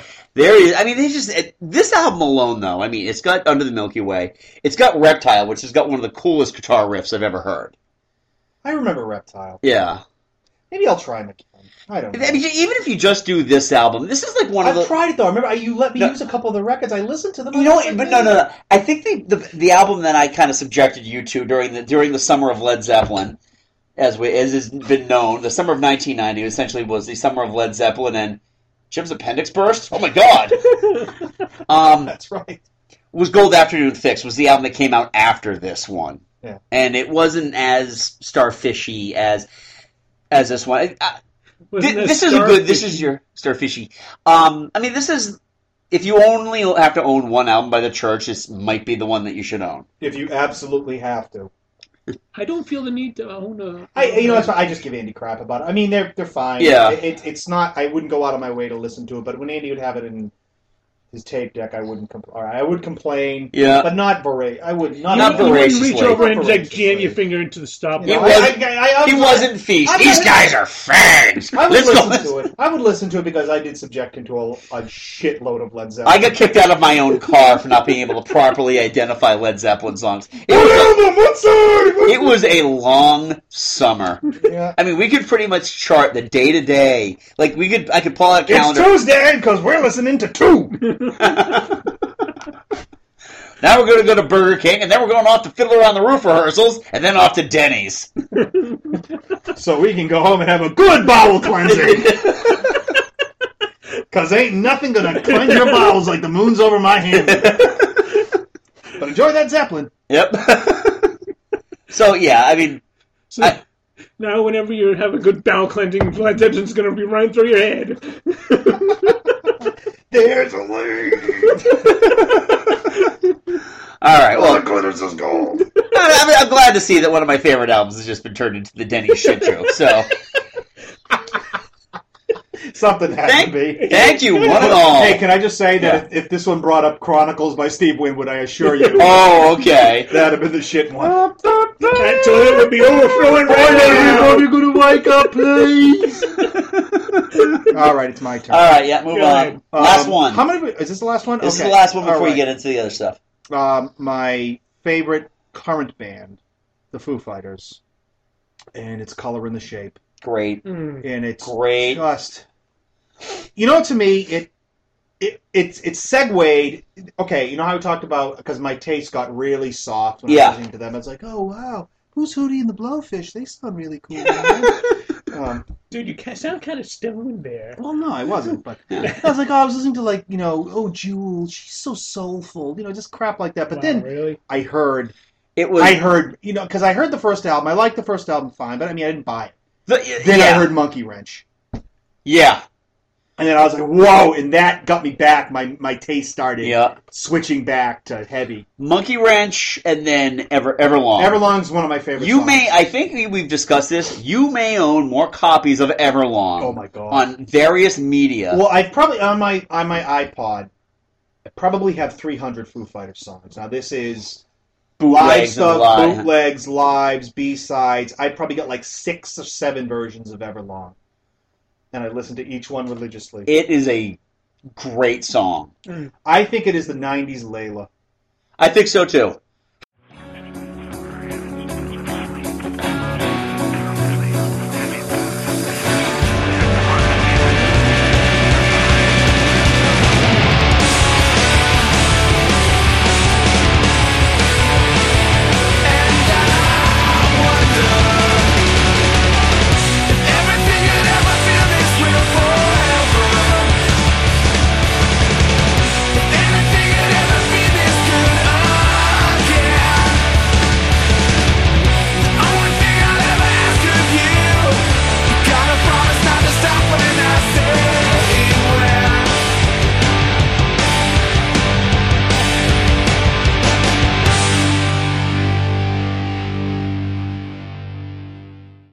How the fuck it didn't end up on the top 100 of the 1990s on VH1? No, but don't worry about it, though, because Chumba fucking Wumba, man. Don't worry, Andy.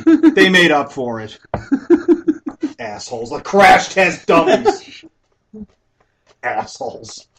And the sick thing about that countdown was, though, they rubbed it in. Let's look at another song that just barely didn't make the list. And then they just... Big Me made it. Fuck you! For the Foo Fighters, but Big Me made it. Did Big Me made it? No, Big Me did. I think Big Me did. All the Foo Fighters songs. Big Me's a cool song. I know, it is a good song. I'm just saying that out of all of the... Yeah. It's almost that first album is good. The first but song, you gotta remember such a prime... It was all Dave Grohl. Well, it was Dave Grohl, but I mean, you still hear tons of Nirvana in it. Yeah. I mean, and then he switches off. But it's what's good about that album is it really does kind of keep you run the gamut. Real soft, and then he gets real hard again. I mean, to the point where, like, he's this beautiful melodic song, like February Stars, is this beautiful melodic song, and then he cuts right into, what is it, Back Home. Yeah. And he gets really, it goes from soft to guttural, and it's just such a tremendous album. He really could write a hook. Yeah. Oh, yeah. You know, I mean, he really knew how to write a hook. Like Stephen Jenkins of Third Eye Blind. Or that guy could write a hook, too. Yeah. All right. That was a shout-out. All right. My last album is also probably the most different than any other album. Weirder than Daredevil? Yes. Oh, God. This one is actually Japanese. What in hell? The complete vocal collection from the anime Bubblegum Crisis.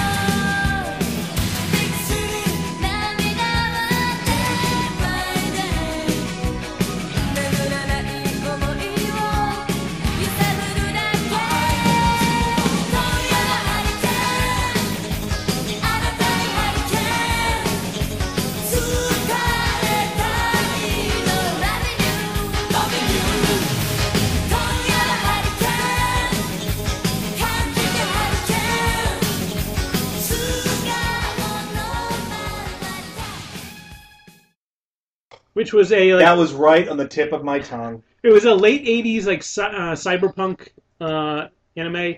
Very cool about this group of 4 women in mechanized suits that are taking down these homicidal robots. Let me get this. So it's some Japanese show about robots. Yeah. Glad I'm sitting down. No, but I mean, how original! The soundtrack, though. I mean, the vocal. I mean, a lot of the hit songs were actually sung by the voice actress for one of the main characters, and it was very much. Let her earn her keep. It was very much one of those kind of a late '80s punk rock type sound. Just please, I haven't heard any of this, but please tell me it didn't sound like some of those terrible end credit songs that most anime have. No. Where it sounds so phonetically they just decided, I know 15 words of English. I'm going to utilize them all. No. The Hamburger Cowboy. No, the entire series actually starts off with her doing this song called Konniwa Hurricane, and it is it's definitely kind of like a very pop rock type sound to it. Okay, all right. I can't comment one way or the other, Mike. I mean, if you gave me 2 million shots, I would have never gotten Bubblegum Crisis. There's no shot at it. Yeah. I actually did manage to memorize one of the songs from that. By the way, I gotta nominate Mike for having the most far out wacky. See, I knew it would be. What are we gonna give? There's a cat turd. Yeah. I'm gonna go get that for him. That's his prize. All right. So while Mike surprises everybody with his, I surprised nobody with mine. The Police's Zenyatta Mandata. Oh, jeez. Wow. My jaw is dropped onto the floor. I had to pick it up. I'm glad I vacuumed today. That hands down. down. It has a coal mine in it, though. Yes, it does. And Man in a Suitcase, and Don't Stand So Close to Me, plus a couple of instrumental tunes, which I actually really, really dig. And it doesn't have Miss Grandico on it. It does have Miss Grandico or Mother on it, so... the Bill McCarthy theme song. Head to toe, this album is... I don't think there's a song on here I don't love.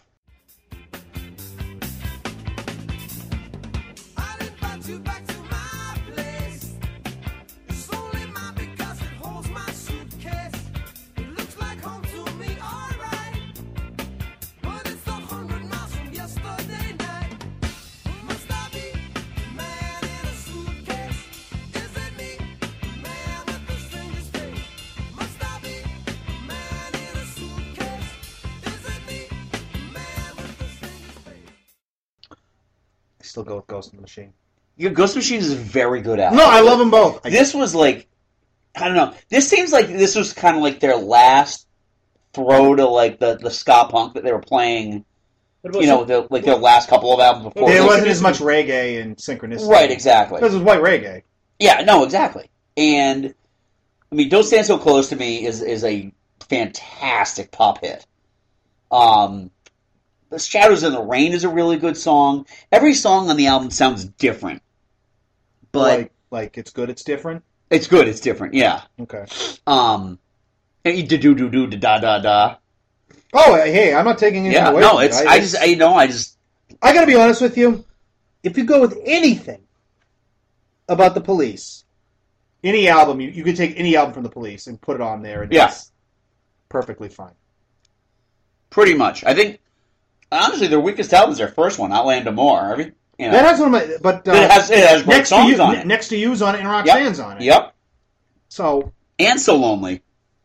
Yes. So, and then, you know, Message in a Bottle's on the next album. Didn't have a bad record. Not many albums, not many bands. Even Led Zeppelin put out Presence. That's true. And Coda.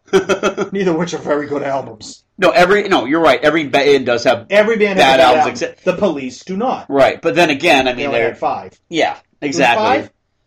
5 studio albums. 1, 2, No, what is it? It's 3, 4, 5. Outland Morse. Outland More, Regatta de Blanc, Zenyatta Montada, Ghost of the Machine, and Synchronicity. And that was it. Yep. Then just a series of best ofs and live albums, which don't count. By the way, I would like. Is there a band that has more greatest hits albums than Aerosmith? They should be clapped in fucking irons and dragged to jail with all the goddamn greatest. Hey, we got a greatest hits album, Sweet Emotions on it. Joe Perry has boat payments to make. So. It's like Jesus Christ, he looks terrible.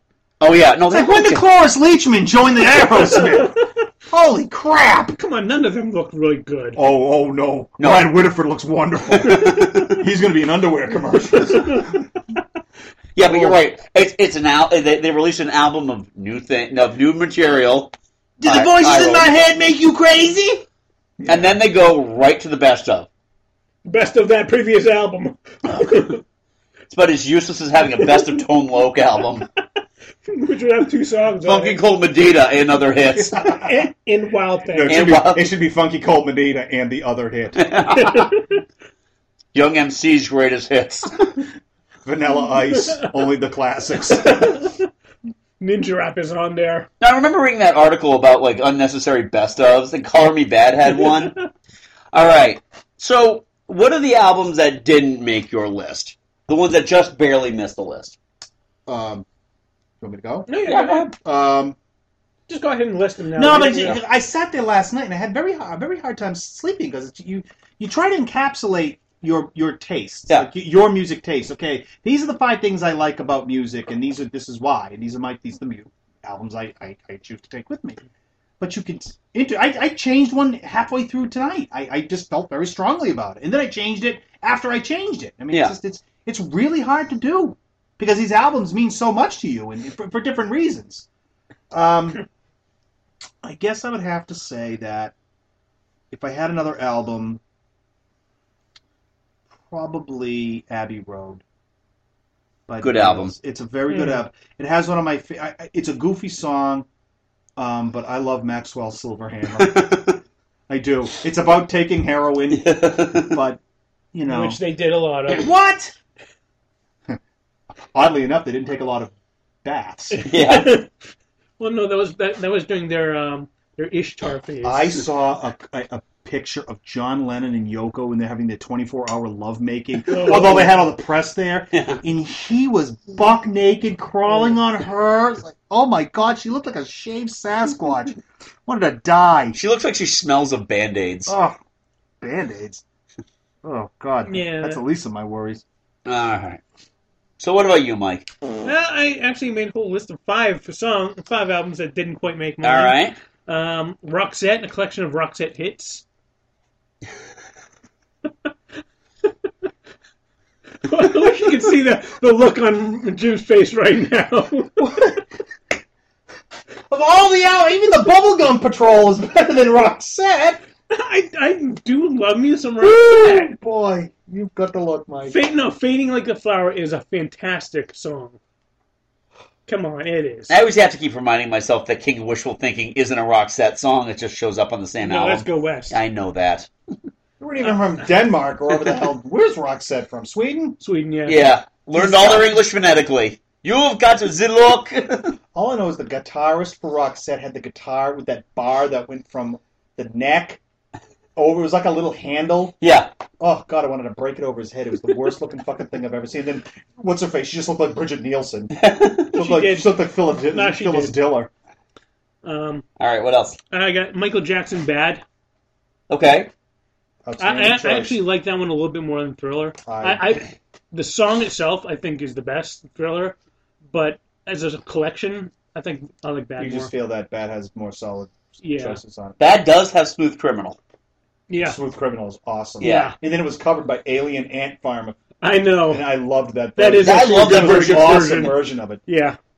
They're washing cars now, but who cares? Yeah. Notice how I didn't go to the... yeah. I didn't go to Arby's. It didn't go to Arby's. I'm sorry. I got Garth Brooks, In Pieces. That one's got... now, that's not the one where he became like that alter ego guy. No, like Chris Hayes project. No. This one's got Friends in Low Places, I think. It's All right. This was like his the Red big... Strokes. It's the Blue Shirt album. It's his breakthrough. Yeah, the Red Strokes is a awesome song. If you can catch the video on YouTube, it's a really cool video. Is he in a pickup truck? No. What? It's just him It's not Garth Brooks, in a then. white room playing a white piano, but then like paint starts kind of flowing out of the piano. Wait a minute. It's a country. Like, there's no hillbillies? Like, the Hatfields and McCoys don't shoot at each other or something? Oh, wow. This is check out the video. It's really good. I might do that. The next, you'll like this one. 1984, Van Halen. That okay, almost I knows. love Van Halen, and they're one of my... They have an album in my other five. It would not be that one. I love the album. Yeah. Because I love. Maybe they don't have a bad album with the Roth. Women and Children First isn't great. Okay, Yeah. Never mind. But I would endorse that choice. Yeah. Absolutely. And finally, I did have a musical soundtrack. All right. High Fidelity, the musical. That's a good soundtrack. That is some good stuff. Yeah, I actually gave that copy of that for Andy. Yeah. That's not that movie with John Cusack. It is. You just want to take a baseball bat and beat him over the head with Right. it. No, this is the musical version of that. Which, I mean, it was like it was on Broadway for like 2 weeks, but I actually they did like they were testing it out in Boston, Yeah. and I actually went to one of the shows, and I thought it was a really good musical. Now, I mean, do they play? Is it a jukebox? No. Or is it a, No, they actually... all they have original original- songs. But there is this song, though, where he duets with this dude who's supposed to be Bruce Springsteen. Yeah. And the guy who does Bruce Springsteen on the soundtrack is excellent. Yeah. Sound like you like him. Go ahead, Andrew. All right, so for my bottom five, and this was tough because a couple of these almost made it into the top five. Notwithstanding this one here, the Foo Fighters, There's Nothing Left to Lose. I wanted to go with Color in the Shape, but I went down the track list of There's Nothing Left to Lose, and I think I like more songs on that one. Headwires. Headwires is awesome. I love MIA is Headwires. MIA is really good. MIA, Next Year. No, I mean, you're not going to hear me. It's Foo such a Fighters. good Generator's album. really Yeah. good. We saw them. The first time I saw them was that tour. Yeah, was that with You and I went. Yeah, You and I went to great, Palladium. great I'm kind of show. surprised that neither one of you used the newest Foo Fighter. It's a good It's album. awesome. It's an awesome album. It just these are their better. The two that Jim and I have listed are their better albums. They haven't gotten back to that sound yet. I mean, he's. Well, now he's taking a break. Well, he experiments. They said about 2 more years, you'll probably get another Yeah. one. I fully endorse that one. It's a terrific album, but it's the Foo Fighters, Right. And they don't really put out bad music. Then I They're the get last bastion of rock. pretty much. You know what I wanted to ask you, if you agree with me, just going off topic, just for a second. Yeah. Would you say Fall Out Boy is a rock band, or are they more like pop punk? They're like pop punk. Fall Out Boys. I mean, the thing is, I do like some Fall Out Boy songs. Well, I do too. They do a great cover of Beat It. Oh, Light 'Em Up is that's they're pretty rock. playing that all I know. every. No, it's a cool song, but like we went to go see BC the other day, Boston College, and they were playing it when they came out. I'm on fire! Yeah, I try to avoid things like that, but I mean, just hearing the song, it's a good song, and it does definitely feel rock. They have a lot of rock elements, but they have alt elements and they have like Yeah. punky elements Right. too. So Yeah, it's- they're I don't kind of- really know how. They're kind of a crossover band. Because Andy and I have been saying for a long time that the last rock band, like rock, not metal, not metalcore, not grunge, not there's no more grunge, but Foo Fighters are the last rock band. The Foo Fighters are Right. a rock band. They have a little bit of alt elements, but for the most part, they're a rock band. Yeah. So maybe the Black Keys. No. There aren't enough beards, sweaters, and pianos to get me to listen to Or them. Mumford and Sons. Maybe the Black Eyed Peas. God. All right, next up on my list is Coheed and Cambria and Keeping the Secrets of Silent Earth 2. I adore this album so much. Do they like Rush? Huh? Does Coheed and Cambria? Do they I'm like assuming Rush? so. I mean, considering that Claudio Sanchez sounds like Geddy Lee. Oh, okay. He's got like that really high voice. I've got a couple of their albums. They're pretty good. Yeah, A Favorite House Atlantic's one of my favorite songs. Yeah. Absolutely love that. The Beatles' Revolver. This was a tough one because I do love me some Beatles, but this one has I'm Only Sleeping on it, which is a great tune. Revolver. It also has Andy Bird Fly, I think. Or is that Andy Bird will sing, yeah. Andy Bird will sing. Jesus Christ. Andy Bird will sing. Yeah. Well, the bird will fly too. It will, but it'll sing first. Yeah. It's part of its attributes. Right. Yeah. And then it'll let Ringo sing, and then it just wonders why the hell it did that. All right, Ringo, fine. Oh, no, jeez. Why did we say yes? All right, then I got Rush's Moving Pictures. Ooh, another Rush. Yeah, this one. Well, this one's got all the hits on it. This has got Tom Sawyer on it. Tom Sawyer, Limelight, Limelight. Cheddar. Yeah, but it also has Vital Signs, which is one of my favorite Rush songs ever.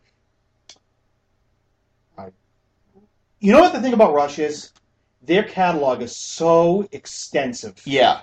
That you could say, remember this song? And I love Rush. I think if I don't have all their studio albums, I've got all but a few. And I can't. If you say what, except for Moving Pictures and a few other ones, Right. they're like, oh, what album is this one on? I don't know. Yeah, exactly. Spirit of Radio, I don't know. But Rush is a lot like Aerosmith, but with live albums. They'll release an album and then release a live, like a 3-disc live album. You know what though? They can kind of get away with it because what they try to do. I was reading it because somebody asked them in an article, in an interview with them, why do you keep doing this? They said, when we know it's being taped, we try to put a different spin on the song. We'll change up the solos. We'll do because most of the fans are big. We'll listen to that aspect of it. So they try to, but at the end of it, they're just trying to make money. Yeah. And then finally on mine is John Williams' Star Wars: The New Hope soundtrack. I almost chose that one too. Out of all, that was a tough one too. Yeah. I just, it would have been either that one or Empire Strikes Back. Star Wars is one of the movies that made me who I am today, sadly, and you gotta go with that. Thanks, Star Wars. It's it's my favorite movie of all time. So, well, this was a great discussion. I didn't get to do all mine. Oh, you didn't? I thought you did more. I did only. Oh, okay. One. I you just passed on. All right, go ahead. Well, I'll be quick. We talked about Van Halen. Van Halen 2. Good would album. Be mine. It has DOA. It's got Somebody Call Me a Doctor. It's got Spanish Fly on it. It's got Beautiful Girls. It's a wonderful follow-up to their debut album. It's a better album than their debut album. Yeah. Then they kind of go downhill with Women and Children First. Diver Downs. Not bad. Pretty good uptick. 1984 is really good. And then the Hagar Out years. came 5150 and well. Fuck them. Well, hey. Sorry. Of course. There was a Congo line. Yeah. What else? I do have to have a Metallica record out there. It is Master of Puppets. Really? Good album. Because Master of Puppets has my favorite Metallica song, which is The Thing That Should Not Be. And so what am I at now? 3? That's 3. I've Yeah. got 2 more. My next one is a very current album. It only came out a couple months ago, but I've been listening to it to death. And I talked about it at one of the Winery Dogs. Yeah. It's Richie Kotzen and all. It is awesome. I have been listening to it nonstop. It's a phenomenal album. It just turns out the musicianship and the vocals. He sounds like kind of almost like a bluesy Chris Cornell. Yeah. But the guitar work is phenomenal. And I know you like bass. Your bass solos. Yeah. I mean, it's bass solos all day long. And I would have to probably say my last one would probably be Dream Theater's Octavarium. All right. Very nice. Very nice. I'm kind of surprised that Weird Al Yankovic didn't make my list. Well, it made Don's list. Yeah, okay. So. I thought Weird Al would show up a lot more. I thought it would be Weird Al, and I thought it would be Michael Jackson. and Beatles. I was just thinking if I want Thriller never showed up. If I'm on a desert island, I want music that can inspire me, Right. and push me on. Get off the island. Yeah. It's just to inspire you to sew those two banana leaves together and pray. All right, so covering my bits. Moving on to our segments. Let's start off with our Michael McDonald moment. Well, Michael McDonald is a lover of music too. He doesn't just perform it; he listens to it. He embodies it. So Michael came up with a list of his top 5 musics of all, albums of all time, and I think they're going to surprise and delight you. All right, I think so. Go ahead. So cue the music. Yeah. My number 5 favorite album is from the heavy metal band War. It's called Scum Dogs of the Universe. They wear rubber masks. My number 4 favorite album is Reunited by Peaches and Herb. How many peaches have there been? I've lost count. And number 3 is the Doobie Brothers China Grove. Duh. My number 2 favorite album is Chicken and Beer by... Oh crap, who is he? Chicken Oh, and Beer. Ludacris. It's just because it's called Chicken and Beer. If you had an album about chicken and beer, your life would be complete, because it's about Chicken and Beer. chicken and beer. And my number 1 favorite album is the soundtrack to Close Encounters of the Third Kind. Because Richard Dreyfuss made a mountain of potatoes, and he put gravy on those potatoes, and gravy's from the South, and that's where my music originates from. Thank you. Very nice. So that's my 5 top albums. One day we're gonna get that duet with Christopher Cross in the. All right. So next up, we're gonna be talking some. My 8th favorite album from Saga. He had a Japanese shirt and knee pads. All right. So moving on, we're gonna talk some stupid. And guys, I discovered something that is actually a real thing. It's called dino porn. Yeah. Let me explain how we found out about this. I would think it'd be uncomfortable for the lady. Oh, yes. Well, Autumn has an e-reader, and she was looking at some titles for books, and she went into the free section of Amazon.com. And there's That's never a good place to go. There are subgenres of like Amish romance novels and just all this stuff, and these books were free. And she told me about it. I'm like, oh my god, that sounds horrifying. And then Crack.com actually put out a list of these are actual, honest to god, you can download them on your Kindle, dino porn books. Stuff like Running from the Raptor. Key blurb is, instead of the tearing into her bits, the raptor begins to nuzzle at her nether regions. So, then another one, Taken by the Pterodactyl. Key blurb, Diane is a shepherd watching over her flock of sheep. Now, some of these covers... What about Tyrannosaurus Fox? Most of these are women in bikinis and like a dinosaur that just kind of shows up. In the background. Yeah. Mating with the raptor. Wow. Would that eat her? Margot was the protectress, the city's leader, charged with defending it against dinosaur attacks. Okay. The Baller's Delight. Yeah, seriously. It's like a woman just kind of lounging and then a dinosaur. At first, Carla hates being violated by the ancient beast. But after a while, she begins to enjoy it. That should be the name of a metal album. Carla being violated by the ancient beast. Ravaged by the raptor. There's a raptor in a locker room here, I might add. God. Is there something about raptors that make them especially sexy? I don't know. Inside the Velociraptor's nest. Since Jurassic Park, they've been a very popular dinosaur. Taken by the T-Rex. When the angry T-Rex corners the huntress in the box canyon, it seems more interested in her wet womanhood than in her flesh. Wow. Taken at the Dinosaur Museum. Ravished by the Triceratops. All right, we get the idea. Yeah. So, yeah, this is a real thing. So, society, fuck off. What was that? What's that rule? What, rule 42, or is it? 41. If you can imagine it, there's probably a porn out there for it. Oh yeah.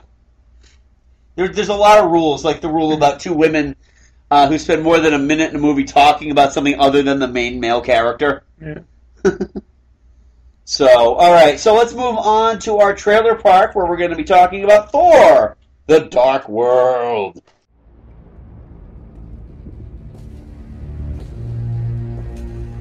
After all this time, now you come to visit me, brother.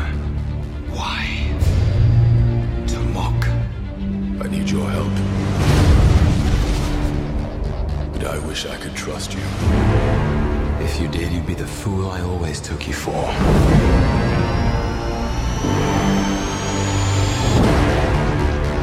Some believe that before the universe, there was nothing. They're wrong. There was darkness, and it has survived. What's gonna happen? I gave you my word. I would return for you.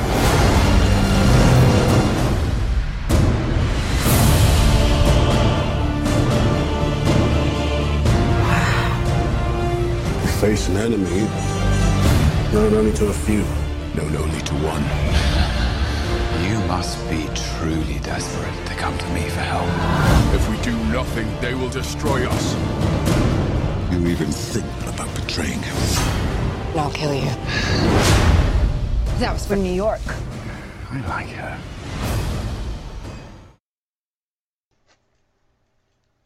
I am shocked we haven't done this one I am before. amazed. I thought we had. I really did. I am really amazed we haven't talked about this one yet. You know what? They're teaming up Chris Hemsworth and Tom Hiddleston again. How bad could it really fucking be? You can't go wrong with that combination. It's directed by Alan Parker, who... not Alan Parker. God, now it's going to drive me nuts. Alan Parsons Project. Yes. Who directed a whole bunch of Game of Thrones Yeah. episodes. I guess that sounds apt, then. Yeah. I mean... it's going to take place a hell of a lot more in Asgard. Yep. Apparently. And, again... By the way, shocked there isn't a porno about Asgard. Oh, I'm sure well, there I'm sure is. that there will be. How do you know? Rule 42. Jim, Okay. there is a porn about every Marvel superhero known to man. Including Pace Pie Pete. Oh, sorry, just clean that up. It's, Here's a towel. Yeah. So, I'm looking forward to seeing it. It's rare to see a superhero movie that's coming out in November. And you know who's playing the main bad guy in this Chris Eccleston, one of the doctors. Ninth Doctor, yep. Right. Hey, look at the shirt. Read the shirt right here. I see that shirt every time I see you. Well, he worn it twice. All right. So let's move on to our Today. shills.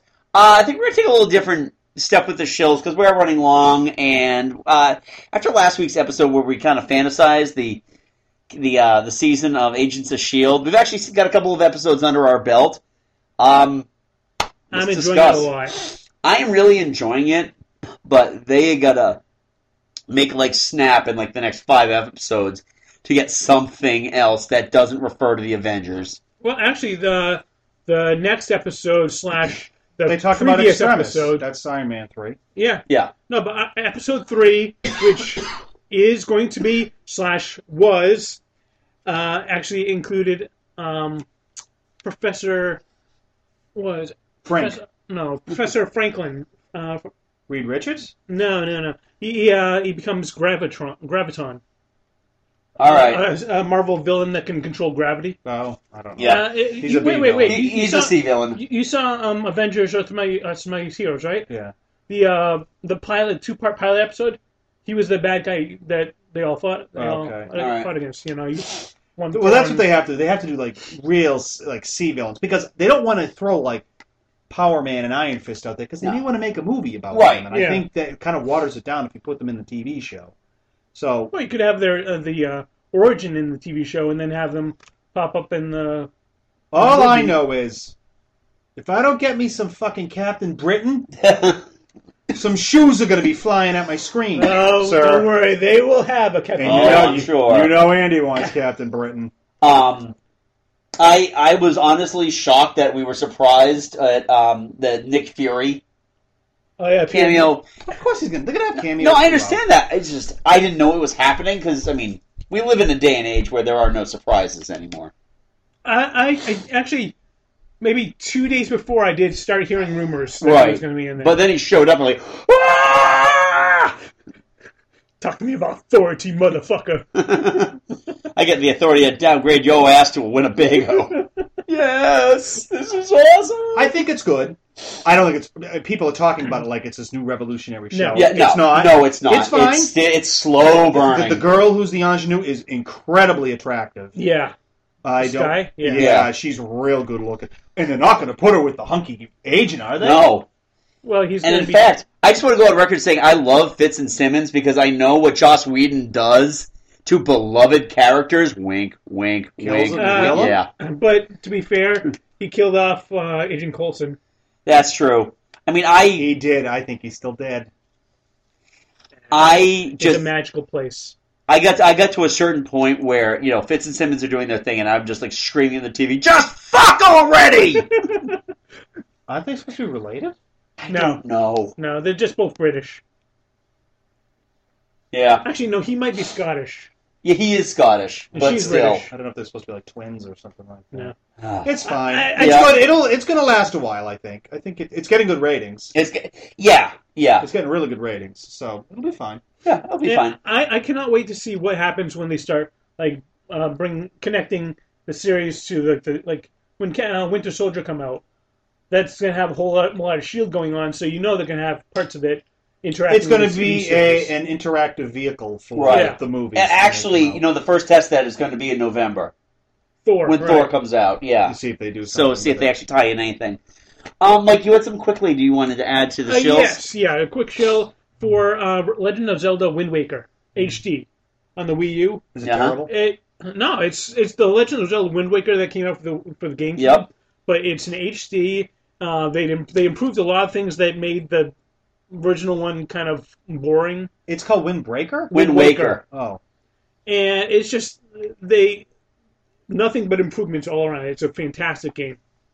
Excellent. So, great topic, guys. So next show will be our gala. This is our 5th or 6th Halloween. Oh shit! This is our 6th. 5th. 6th Halloween episode. We're in we just passed year 5.